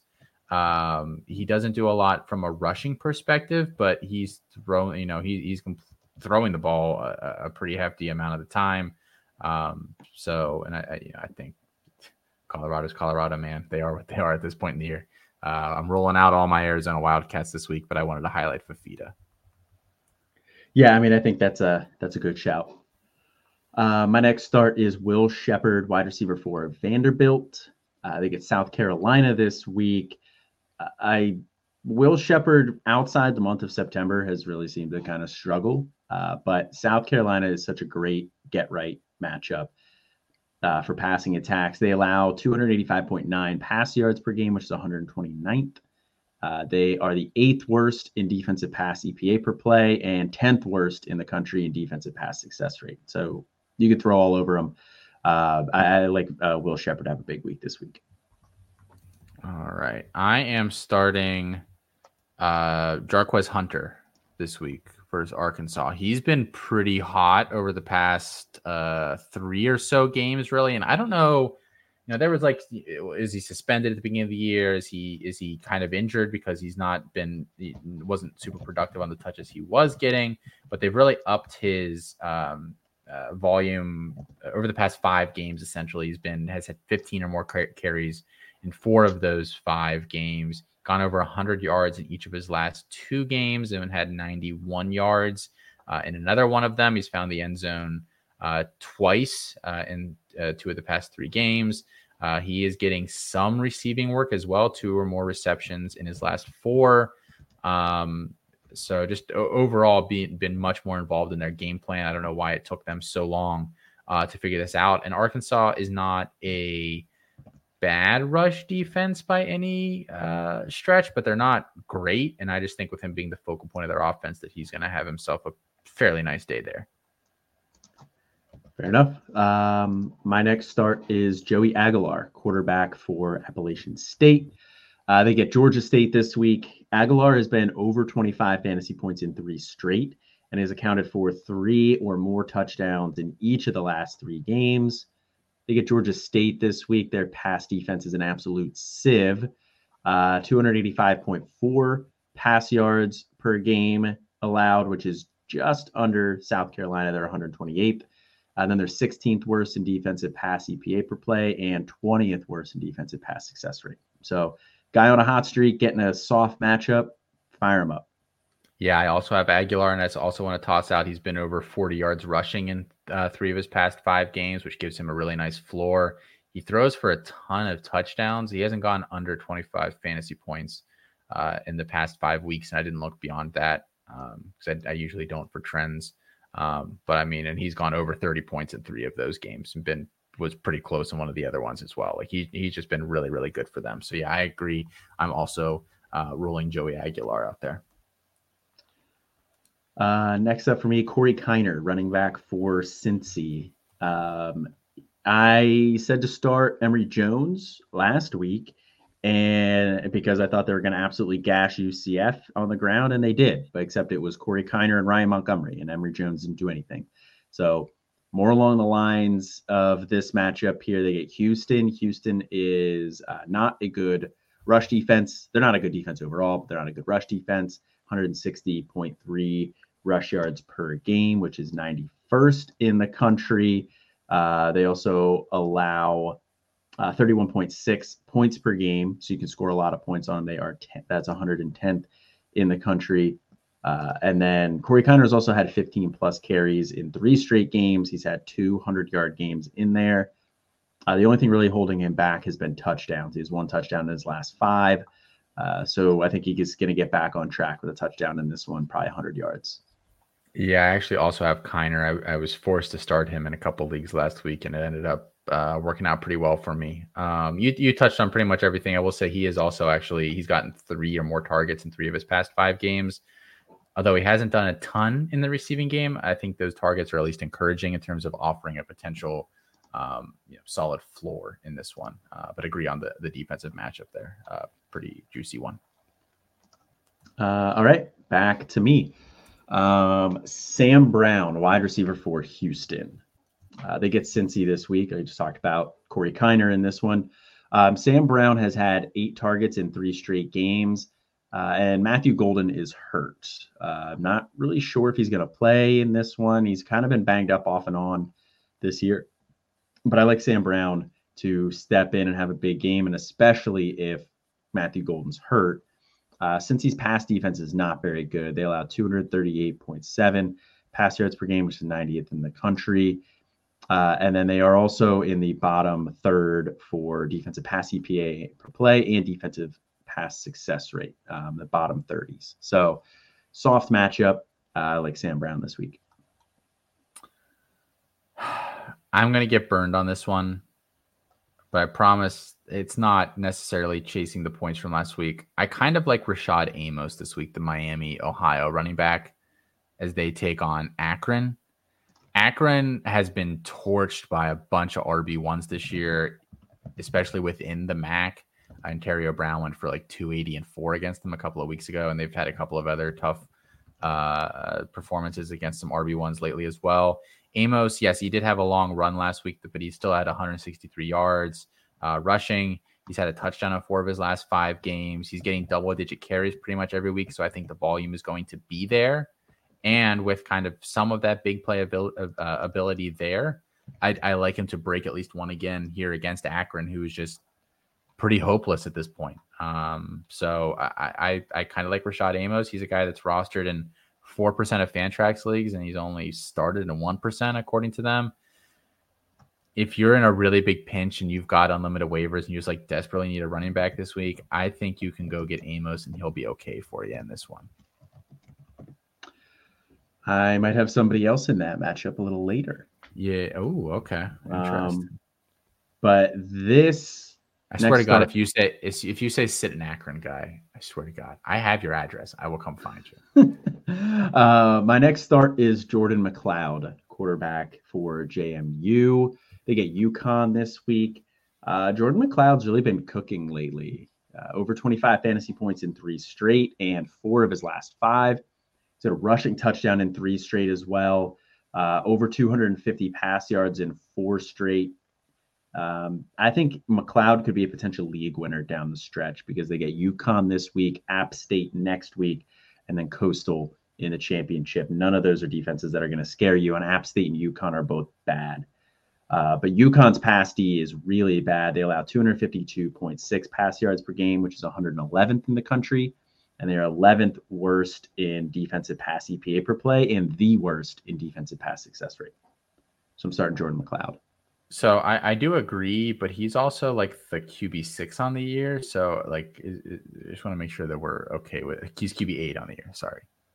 Well, that's fine. I mean, you had QB8 a couple of weeks ago with Thomas Castellanos. So Castellanos is below McLeod on the year, actually. So. Now he is. At the time, he was QB8. Mm-hmm. So, okay. But I think Jordan McLeod's somebody that CFF names will be like, that's an obvious one. But I'm sure he's probably out there in a lot of waiver leagues for C2C. So okay, just had to make a comment.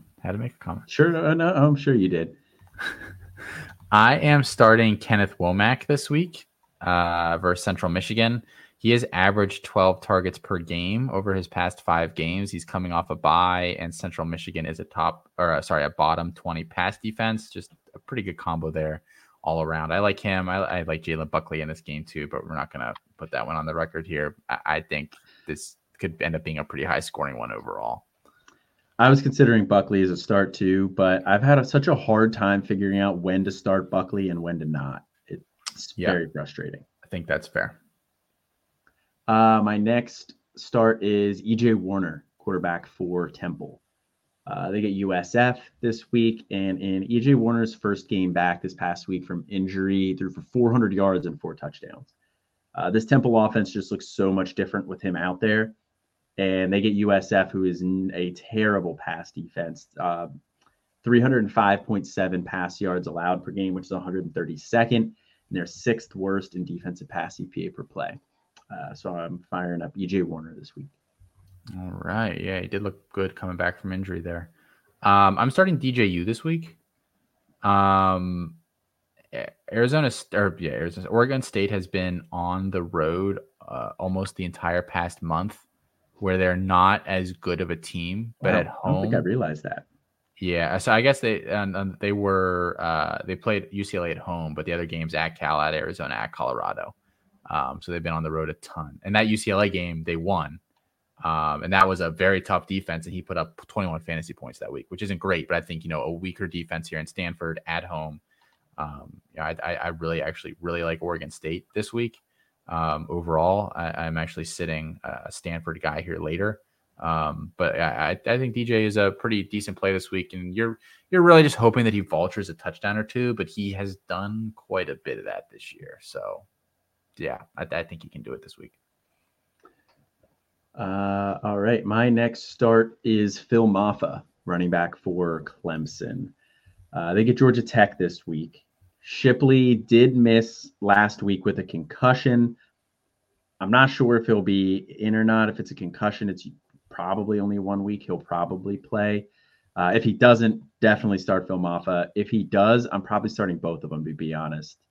Maffa the last 2 weeks has had 16 carries, 84 yards, and 2 touchdowns. And then this last week without Shipley, 36 carries, 186 yards, and 2 touchdowns. And then they get Georgia Tech.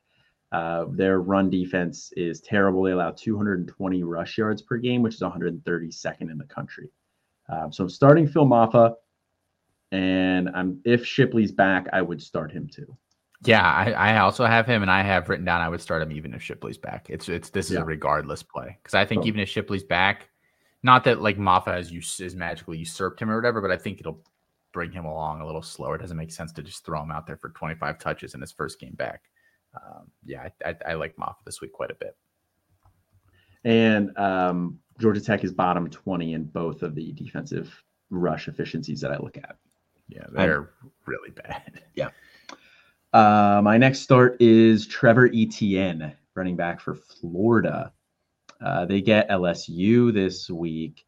Last week, Etienne had a really nice game, 12 carries, 80 yards, and a touchdown, and 2 catches for 43 yards. But he's been averaging 6 yards per carry on the year this year. He's just very explosive. And that is where LSU is very vulnerable. Their rush defense is the 26th worst in defensive rush explosiveness. They also allow 171.1 rush yards per game, which is 104th worst in the country.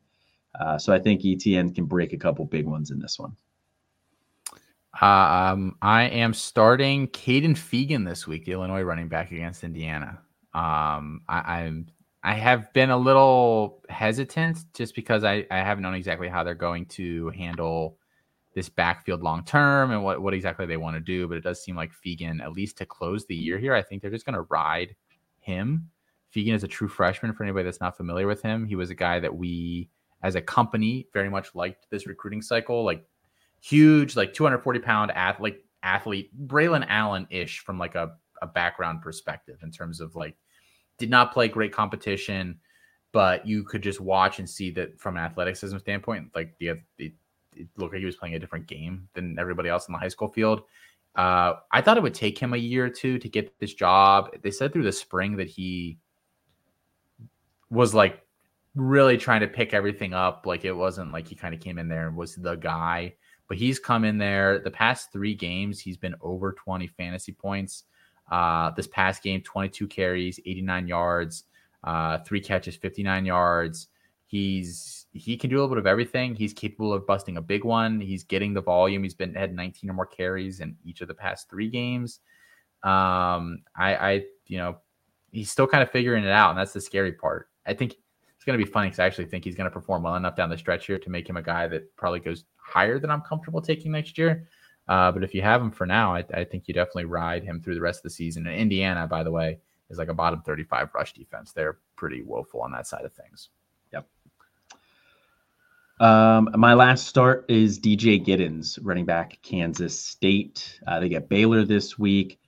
DJ Giddens has been kind of coming on here towards the end of the year. 30, 26.1, and 7.5 fantasy points in his last 3. That 7.5 came last week against Texas. That's just a tough matchup. But he also had 5 targets last week. So they are getting him involved in the passing game. Baylor's run defense is also not very good at all. They allow 187.3 rush yards per game, which is 121st in the country, 15th worst in defensive rush EPA per play, and 35th worst in defensive rush success rate. So fire up BJ Giddens. All right. Last one for me is South Carolina running back Mario Anderson against Vanderbilt. Ooh. I know. He actually has gone 16 plus attempts in 3 of his past 4 games. He's averaging 4 targets per game over the past 5, which gives him a really nice receiving floor. And the most important reason, Vanderbilt is crap. So give me Mario Anderson this week. All right, Colin. You have your 10 in as well, right? 1, 2, 3, yes. 4, 5, 6. All right. You want to read your 10? I'll read my 10, then we'll go to sits. Yes. I have Marquez Cooper, running back, Ball State. Will Shepard, wide receiver, Vanderbilt. Joey Aguilar, quarterback, Appalachian State. Corey Kiner, running back, Cincinnati. Sam Brown, wide receiver, Houston. Jordan McLeod, quarterback, JMU. EJ Warner, quarterback, Temple. Phil Maffa, running back, Clemson. Trevor Etienne, running back, Florida. And DJ Giddens, running back, Kansas State. All right. And my 10 were Noah Fafita, quarterback, Arizona. Jarquez Hunter, running back, Auburn. Joey Aguilar, quarterback, App State. Corey Kiner, running back, Cincinnati. Rashad Amos, running back, Miami of Ohio. Kenneth Womack, wide receiver, Western Michigan. DJ Uyunglele, quarterback, Oregon State. Phil Maffa, running back, Clemson. Caden Fegan, running back, Illinois. And Mario Anderson, running back, South Carolina. All right, Colin, let's get into our sits. I'm sitting ya boy, Ray Davis against Alabama. Alabama, for as long as Nick Saban has been there, has gotten destroyed by rushing quarterbacks. And that's held up this year too. But they have not given up 100 yards rushing to a single running back yet this year. And they've played some pretty freaking good ones over the course of this season. They've got a pretty good front 7. If you're going to beat them, they're going to make the quarterback do it. Which, well, sure shit means Kentucky's not beating them this weekend. And that means that Ray Davis is going to struggle here too. I'm also sitting Ray Davis. Oh my God. He's in the top 20 for a push, but I can't even start him in the first round of the playoffs. Jeez, man. It's tough. It's tough out there in these streets. That's a tough matchup against Alabama. I completely agree with you. They are very good at limiting running backs. They allow 119.6 rush yards per game, 32nd in the country, and they're 14th in defensive rush success rate. So that's a very good rush defense. In the playoffs, when it matters, Ray Davis probably brought you here, but I don't think you can start him this week. Speaking of sitting running backs, I'm sitting all the running backs in that Michigan and Penn State game. Apparently you are too. No, not all of them, but go ahead. I have seen a lot. For the record, I do think Michigan wins this game. But I have seen a lot of Michigan fans talking about like they're going to go out there and whoop Penn State. It wouldn't shock me if this is like a 14-6 game. I don't think Michigan is very good offensively. I know Penn State isn't actually very good offensively. I think That's rude. Did you watch that game? Did you watch that against Maryland? Yeah. I could line up a quarterback and you could line up a tight end and we would have put up some points against Maryland last weekend, Colin. They're bad defensively. I think both teams will really struggle to move the ball this week. Obviously I'm not picking the running backs here at all. For what it's worth, I agree. I strongly considered saying sit everybody in this game for the reasons that you said. I think this is going to be a very low scoring game. I think both of these defenses are very, very good. And these offenses have a lot of question marks. Here's a question for you, Colin, because you're a Penn State fan. Penn State against Ohio State basically made them throw. And without Marvin Harrison Jr., I don't know if they would have been able to do that consistently throughout that game. I think there are a lot of scenarios where Michigan struggles, they can't run it, have to go to throw it, and I don't know who they're leaning on in that game. What do you think? Roman Wilson's really the guy that I think that they would try to lean on there. I don't know exactly where they would play Wilson, but we have. I mean, it's hard to. Look at you. It's hard to. It's hard to say like, yeah, like we have the guys to take away like receivers and then have Marvin Harrison do what he did, but it's Marvin Harrison. Yeah, exactly. He's done it 2 years in a row for us, because he's Marvin Harrison. Yeah, but Kalen King on the outside, Daquan Hardy has been really good in the slot too. So, yeah, no, I agree with you. This is going to be a really interesting game this week. But I am sitting Blake Corum in this one. He has one 100-yard game this year and 5 straight games under 75 yards. He has been so touchdown dependent. Now, he gets his touchdowns. There's games where he scores 3 touchdowns on the ground. But Penn State's rush defense is first in the country in terms of yards allowed per game, 58.8. They're top 5 in both efficiency metrics. They allow 11.9 points per game.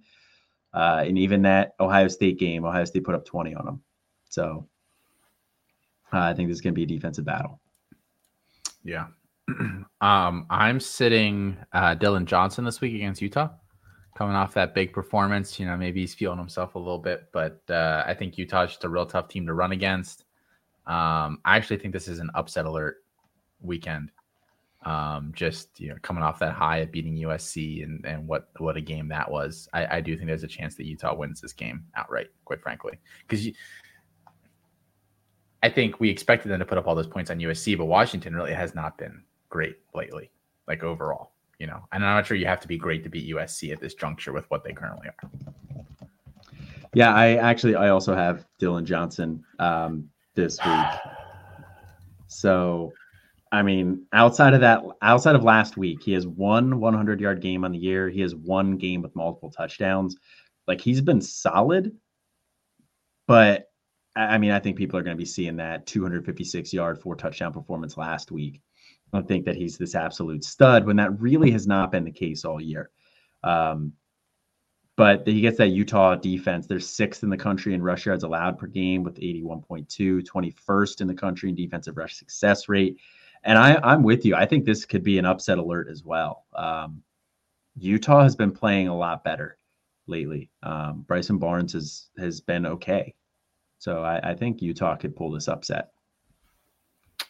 I'm sitting Xavier Restrepo this week. Okay, cool. We finally have a different one here. Right? No? You're also sitting Xavier Restrepo? Dude, you have to go first on the next one because I have a feeling All right. Well, here we go. Xavier Restrepo. Xavier Restrepo, wide receiver for Miami, plays Florida State this week. Xavier Restrepo has not scored in 4 of his last 5 games. This reads like something that AI just spit out, by the way. Xavier Restrepo is a human being who plays the wide receiver position for the Miami Hurricanes, located in Miami, Florida. Good luck looking that up on ChatGPT. They're a year behind, or 2 years. He has 7, 7, and 4 targets in his last 3 games, so the target share has declined a little bit. And Florida State is a very good pass defense. They allow 192.3 pass yards per game, 25th in the country, and they are 6th in both defensive pass success rate and defensive EPA per play. I'm sitting Xavier Restrepo too. Would you like me to go first? Yes, you have to do the next one. All right. I'm sitting Gage Larvadane, wide receiver for Miami of Ohio. I mentioned I would have a player pop up in this game, and it's Gage Larvadane. They go up against Akron. Miami of Ohio threw 11 pass attempts last week to 46 rush attempts without Brett Gabbert out there. They are just a very different team. And as much as it sucks with Gage Larvadane because he's finally back healthy, he had 2 decent games, and then last week was laid an egg. But you can't start him, and then you definitely can't start him in this matchup against Akron, who actually has a good pass defense. The 30th in pass yards allowed per game with 197.2, 34th best in the country in defensive pass EPA per play, and 20th best in defensive pass success rate. And Miami of Ohio is favored by 17 points. So I feel like this is a positive game script for 17. A guy like Rashad Amos. If you have him, you might want to start him. Good but call. I'm sitting Larvadane. I'm following you. I'm wondering how much of their I know some of those the data points are a little more agnostic on this, but I'm just wondering because they're just so bad against the rush. It's just like a little bit of a fun. It could defense. be. I don't know. Definitely could be. I mean, hey, They showed they're willing to do that last weekend, so not a bad pick there for sure. Yeah. I'm sitting Alec Amanor this week, the Stanford wide receiver who's been really hot lately. Didn't have a huge game this past weekend, but still saw some targets and was out there. There were some worries that he might not play because of a shoulder injury that he suffered late in their previous game. But yeah, they're taking on Oregon State, and like I said, at home, they're top 20 pass defense. They're not a bad team on the road, but they're a really good team at home. I just think that's a tough nut to crack. I think Stanford's going to really struggle in this one. That's fair. Yeah, I can see that as well. My next sit is Jackson Dart, quarterback, Ole Miss, going up against UGA, Georgia. This I think is going to be a really interesting game because Georgia is a little bit more susceptible on the ground this year. But their pass defense is still very good. They allow 182.2 pass yards per game, which is 19th. They're 10th in defensive pass success rate, 9th in defensive pass EPA per play. Jackson Dart's been up and down in his last 5. 42 fantasy points, 13, 26, 14, 24. If you're following along at home, we're looking at a teens here on this one. So I'm sitting Jackson Dart this week. Yeah, I'm sitting his main receiver, Trey Harris, which came first, the chicken or the egg, has also fluctuated back and forth. And I don't know whether Dart struggled because he's struggling or if it's the other way around. I don't really know. But last week he had 11 catches for 213 yards and a touchdown.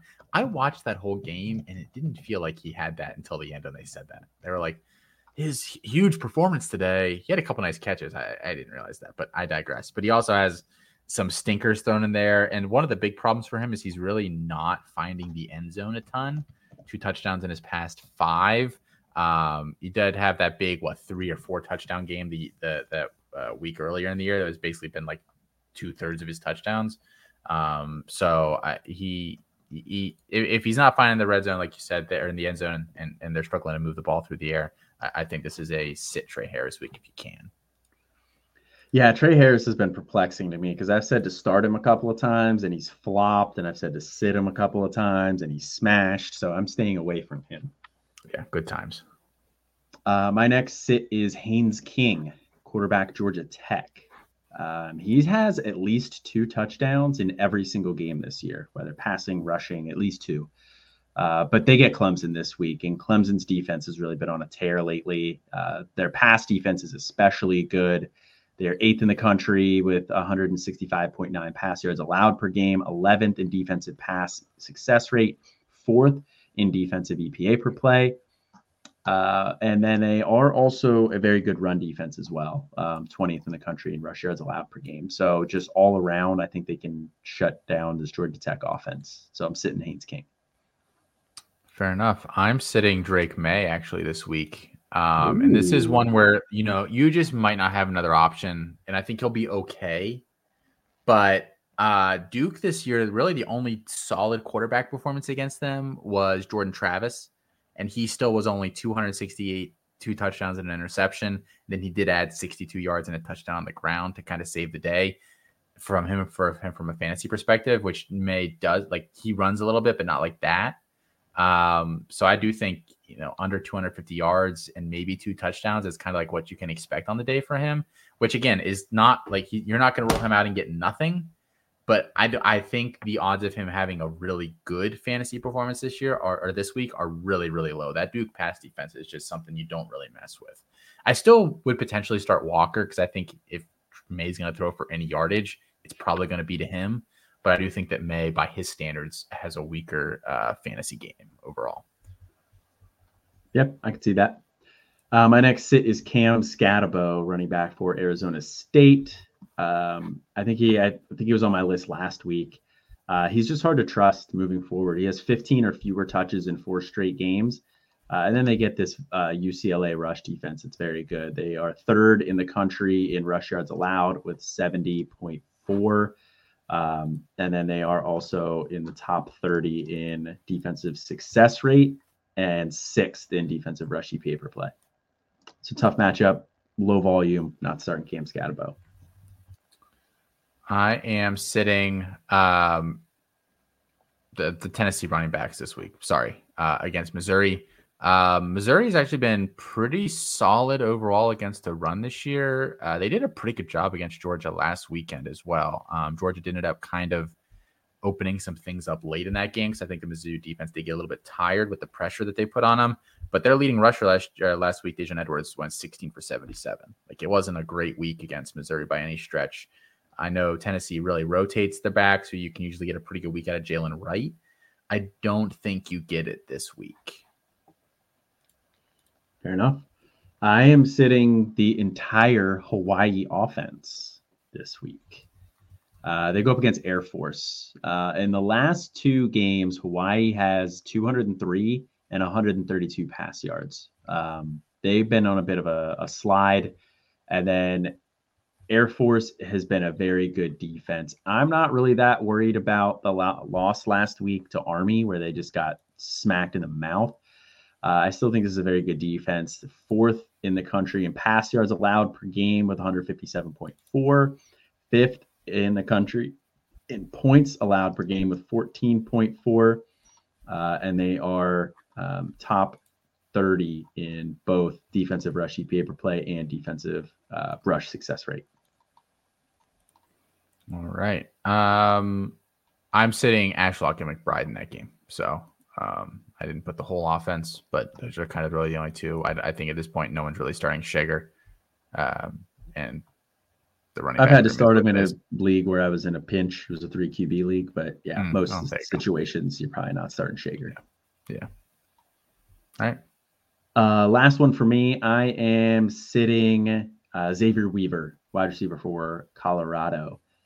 They get Arizona this week. Arizona's rush defense has been good. Their pass defense is pretty middle of the pack as well. And then Colorado just looked terrible last week. I watched that first half. I fell asleep. They were terrible in the first half. It looks like just based on the box score, they got a little bit better in the second half. But that offense with Pat Shurmur calling the plays did not look the same. And Shedor's banged up right now. So the combination of terrible play calling, the offense not really gelling, Shedeur being banged up, that offensive line being told that they basically suck 2 weeks ago and that everybody's going to get replaced on that offensive line. Big time quit watch on that one.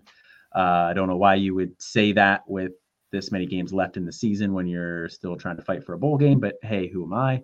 I'm not starting Xavier Weaver this week. I think the tough part in that game, really for Colorado, is not to really make a comment one way or the other on that, is that if you're kind of running a like vibes only kind of program in terms of like that's one of kind of your advantages as a group or whatever is like your ability to just, have confidence flowing through the group, Shedeur is doing his watch thing, whatever else. And then you start saying those things and you start losing a bunch of games in a row, the vibes only can become bad vibes very, very quickly. So my last one here is all the Colorado receivers except for Xavier Weaver. Because I still think if you need to roll somebody out there, I still think Weaver can probably get you 12 to 15. But I think the days of him having like 30-point potential are gone at this point. And I wouldn't rely on anybody else. That team did not really look particularly good offensively. And like the people are going to, well, it was Oregon State. It was the rest of the schedule does not get much easier. Washington State's the only subpar defense that's on the rest of their schedule. Everybody else in that schedule is tough defensively, which, Arizona, we wouldn't have been saying that at the start of the year. Yeah. So, and actually Felix and I were talking the other night after a show. If you go and look at their schedule for next year's schedule might be more difficult than this year's. So it's going to be really, really interesting to see what happens there. Don't need to talk about that today, but yeah, I'm sitting all the Colorado receivers not named Xavier Weaver. So no Horn, no Hunter, and Michael Harrison's been dead for weeks, but we're not rolling him out there either. Travis Hunter is probably the only one that I would start. He led the team in targets this past week. So okay, fair enough. But I second that. I would not feel comfortable starting Jimmy Horn either. And I would try to not start Travis Hunter if I can. Would you start Shedeur? Man, I wouldn't actually. I don't think I would this week. No, I don't feel strong enough to put him as a sit on here, but and the volume could end up being there too, I guess. But yeah, I would not. I would really look in another direction for Shedeur if I could. Same. All right, here's our 10. Ray Davis, running back, Kentucky. Well, it's late. All of the running backs in the Penn State Michigan game. Dylan Johnson, running back, Washington. Xavier Restrepo, wide receiver, Miami. Florida, Alec Ayaminor, wide receiver, Stanford. Trey Harris, wide receiver, Ole Miss. Drake May, quarterback, UNC. The Tennessee running backs, Pafeli Ashlock and Stephen McBride. And then all of the Colorado wide receivers except for Xavier Weaver. I'm sitting Gage Larvadane, wide receiver, Miami of Ohio. Blake Corum, running back, Michigan. Jackson Dart, quarterback, Ole Miss. Ray Davis, running back, Kentucky. Haynes King, quarterback, Georgia Tech. Cam Scatabo, running back, Arizona State. Xavier Restrepo, wide receiver, Miami. The whole Hawaii offense, Dylan Johnson, running back, Washington. And Xavier Weaver, wide receiver, Colorado. All right, guys, that is going to do it for tonight's show. Make sure you're checking out everything else that we have over at campus2canton.com. While we have you, why don't you slide on over to Home Field Apparel, pick yourself up something nice here as we get closer to the holiday season. Or you know what? Pick something else up for a loved one and use promo code campus2canton while you're there for 50% off. Or if you're interested in making a bet with the person you're playing in your fantasy matchup, why not? Put a little extra on it. Yeah, a little home field bet. Yeah, 100%. Then had quite a few of them so far this year. Been having fun with them, for sure. Colin will be back next week. I will, and I will probably see you guys. We'll just say in the new year for now. We'll play it by ear. Until next time, guys. I'm Austin, and this is Colin. Have a good one.